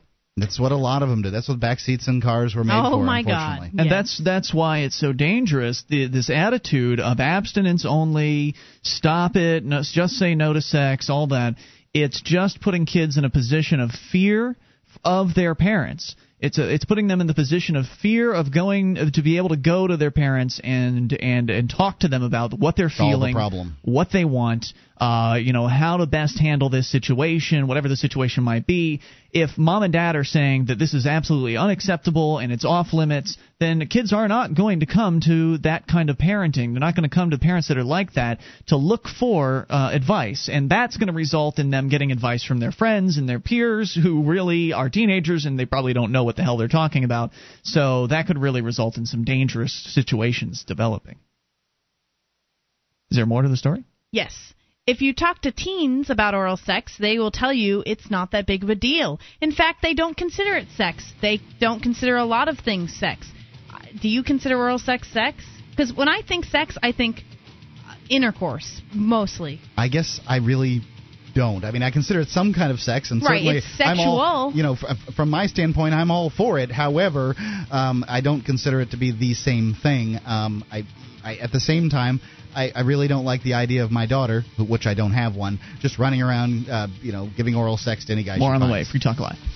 This is Free Talk Live, and only moments remain. Enough time for your call if you make it right now to 1-800-259-9231. It's the SACL CAI toll-free line. Tonight it's Ian with you. And Julia. And Mark. And you can join us on our website at freetalklive.com. All the features, they are free, so enjoy those on us. Again, that's freetalklive.com. And if you like the show and want to help support Free Talk Live, you can learn how to promote the show at promote.freetalklive.com. We have got a variety of things you can do. Most of them are free or very low cost as far as getting Free Talk Live into more ears around the world, and there are flyers there. So if you are planning on heading out to one of the Tea Party events tomorrow, go hit up promote.freetalklive.com, grab one of those flyers, print them out, and hand them out to people. And get some more people on board with this, listening to this show, especially people like that are just ripe for hearing a freedom message. So head over to promote.freetalklive.com. We're talking about a story, I think it's an ABC News story that Julia has about teens and sex. And, of course, whenever those stories are put out, it always gets parents all riled up. Some parents, at least, the ones that want to believe that their children are just little angels and they would never do anything like have sex or oral sex with one another. What I want to know is, if you're a parent out there and you tell your kid that they can't have sex before a certain age or that they shouldn't have sex before a certain age, did you follow that same rule? Do parents... I feel like most parents forget what it was like to be young. Do as I say, not as I did. Right. Like, well, I made these mistakes, so you don't get to make these mistakes. You're going to listen up because I should have listened up and, no. Right. And when it comes down to it, I don't look at the not that I mind you didn't start very early, very young, but I don't consider that the sex that I had at 17 or 16 or whatever was really a mistake. I'm sure it has been for some kids. I know that having a child before like 18 or 21 it's or whatever a mistake, is it's a very good way to not move into the upper income brackets. The chances are good you're going to stay. You're going to remain poor because as a teenager you're poor. Your parents might have money, but you don't. Mm-hmm. So you probably won't ever amount to much of anything if you have a kid early. There certainly are people that manage to move beyond it, but why saddle yourself with that problem? No doubt about it. So what else is there to share here? They're saying that kids are basically saying they're okay with the oral sex. The claim of the article is that oral sex is as popular as kissing. That's what they said, which I think is absolutely a ludicrous claim, and I would love to see the evidence they have to back that up. I think that what they're saying here is that they don't consider oral sex sex. Now, I don't really consider oral sex sex. The only thing I consider sex is sexual intercourse. I consider all of this to be sexual, but I mean, there's different steps to a sexual relationship, and if pregnancy is something that you're concerned about, maybe oral sex is a good thing. I can remember that when I was a young person, before I was willing to have sex, I was willing to give oral sex because I was concerned with getting pregnant. Mm-hmm. So I'd pretty much do everything but regular sexual intercourse because it didn't carry the risk of pregnancy, and I don't see why that's a problem, I guess. Yeah, and where is all this going to go? I mean, if this article succeeds in whipping parents up into a frenzy or a tizzy about what their kids are out there doing, it's not going to result in anything positive. If it's just going to anger the parents that are likely to be angered by this information, then they're going to get more paranoid about what their kids are doing, maybe try to be more invasive into their teenagers' which is just going to make their kids rebel more. It's going to push them away, right? Well, there's only one reason why this story is in the news, and it's because sex sells. People see sex in a title, and they want to read it, and news really is entertainment, not news. So, I mean, that's why they're doing a story on this. This is an old story, too. I mean, the idea that teenagers are engaging in sex is a shocking idea, has been reiterated time after time, whether it's in the news, on ABC News, or whether it's, Oprah daytime television interviewing teenage prostitutes. There's always something, there's always another story around the corner about how, oh my God, these teens are supposed to be so wholesome, but here they are following their instincts. What a shock. In the documentary, oral sex is the new goodnight kiss. Girls as young as 11. That's ludicrous. Jeez, that's not going to get your documentary any extra views, is it? Yeah. Girls as young as 11 talk about having sex, going to sex parties, and in extreme situations. Sex parties? Yeah, Sex parties? No. Yeah, when I was a teenager, things are different than they were when I was a teenager. I can tell you that. I don't think that anyone. I think it's a party where kids have alcohol and get drunk, and some people end up hooking up in bedrooms. Maybe someone strips. I don't think that sex party makes it sound like an orgy or right, something. And I just don't believe that to be the case. I went to a lot of parties when I was a teenager, and I never went to any sort of orgy Yeah, but parties. Did you go to any when you were 11 years old? No, apparently I missed out on the really good stuff. Let's go to your phone calls here and talk to Mike, listening to WINS in Indiana. Mike, you're on Free Talk Live. Yeah, I'm in my mid-50s and from the free love era, and believe me, we had a lot of sex. When you were a teenager, you mean? Yeah. Like they're saying it so the teenagers, this never happened before. Believe me, it did. Yeah, it's just some sort of this kind of mentality that things in the past were somehow different, as though people's instincts were not acclimated towards reproduction or sex 50 years ago. It's ludicrous. Yeah. Also, I think religion has a lot to do with it. The biggest reason they're down on oral sex is because they claim the Bible says you can't do it, and that's not in there whatsoever. Yeah, the Bible also says you should stone your children when they do something wrong. Right. So, well, that's what I'm saying. If you want to live your life by the Bible, good for you. No, I'm not saying I do. No, I didn't mean you personally. I meant I'm anyone just who saying does. Biblically, and then everyone walks around saying, "Oh no, you can't do that." And I always just look at them and say, "How come your sin's better than mine?" Well said tonight, Mike. Any other thoughts? Nope, that'll do it. Great call. I appreciate hearing from you, and thank you for shedding some light on what your experience was like as somebody who's older than everyone in this room. That when he was growing up, there was plenty of sex going on. I mean, that's just how it's people, man. As you're saying, Julia, it's instinct. It's bred. It's born into us. Yep, the hairless monkey's going to sneak off in the woods and hump if they can. Yeah, exactly. Well, and biologically, it makes a lot of sense. How else are we supposed to keep the species alive? Well, now, if there is a difference there that's worth pointing out, it's that now we can communicate more effectively. I was just going to say that. The reason why people may feel like this is now all of a sudden an issue, whereas it wasn't before, is because technology has allowed us to communicate at such a mass and quick scale that information about people doing this sort of thing from all over the world you have access to, whereas before you were only really aware of what was going on in your own town, so it would have to just be hearsay. And again, it'd be what you'd hear about from other people just bragging or boasting about what their exploits were, whereas now young people have the internet at their fingertips, and they can post all of the sexual info they want to about their lifestyles and their desires and things like that, all out in the open for people to read on MySpace and Facebook and wherever else, their blogs. And so accessing the mind of a teenager is much easier now, because what used to be just kind of maybe only written about in journals and kept with a lock on it is now available in many cases to the entire world to see. So it's there's probably just as much sex going on today as there was 50 years ago. It's just that it's more obvious today, and if that's what's bothering people, they're just going to have to get over it, because no amount of shaming these teenagers is going to stop them from wanting to do the old bump and grind. Well, at least now kids have a lot more access to birth control and information so that they can protect themselves and can have safe in a That's true. sex in a safer manner than they could before. So the communication and the availability of the internet is a good thing in that way. That's a good point. Maybe that's sort of the other side of things. Instead of just it being a titillating thing to be able to know what the sexual habits of teenagers are because of their blog posts or whatever, you can also know that the other side of that information superhighway is that they have access to good information should they seek it out. If you can't talk to your parents about sex, because most people I know could not talk to their parents about sex. And I have to say, I do not respect any adult out there who would call themselves an adult and who cannot say the S word. Oh, my God. My mom didn't even want me going on a date when I was 13. I wouldn't have even known where to start talking about sex with them. No. My mom made that really awkward, from the beginning, and I would never have gone to her about any sexual question ever. This is a little longer in the past for me, but my mother would have allowed me to talk to her about whatever issues I had. However, she didn't make herself a resource because she was uncomfortable with the idea of talking about it. That's something we need to get over.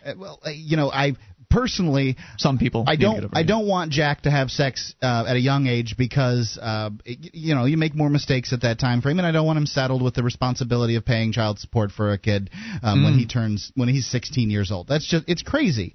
So I would prefer him not to. However, I have a pretty good idea of the kind of motivations that Jack's going to have when he's in his teens, and so therefore I want to be the resource for him to come to and ask questions, and that's something you have to create through the lifetime of the child. You can't just start one day. Yeah, you can't just wake up when they're 16 and say, okay, you want to talk about sex? I'm not comfortable talking about that with you. You never talked about it with me ever. We are out of time. It's been a good discussion. Thanks to everybody for participating. Julia, Mark, thanks for being here. We're off to go hang out with Jason Talley from the Motorhome Diaries. He's in town tonight. We'll see you tomorrow night online in the meantime at freetalklive.com. Get on the ground, mother! You and your spouse are going to jail and your kids are going to Child Protective Services. You're busted for possession of marijuana. Hi, I'm Barry Cooper, ex-narcotics officer trained by the DEA. My DVD, Never Get Busted, has recently received world attention. I've switched sides and I'm now touring America with the message to end this war on people that has been labeled the war on drugs. Go to Barry's website, nevergetbusted.com, and order your DVD to Never Get Busted. On it, I'll teach you secret drug enforcement tactics and how to avoid narcotics profiling, how to conceal your stash, and I'll teach you how to fool drug dogs every time. I'll teach you how police know when you're lying. You'll get to go on patrol with me and watch actual marijuana arrests on the highway and learn the mistakes citizens made that landed them in jail. Go to nevergetbusted.com and arm yourself with the information you need so you'll never have to hear these words. Get on the ground, mother! You and your spouse are going to jail and your kids are going Log on to nevergetbusted.com.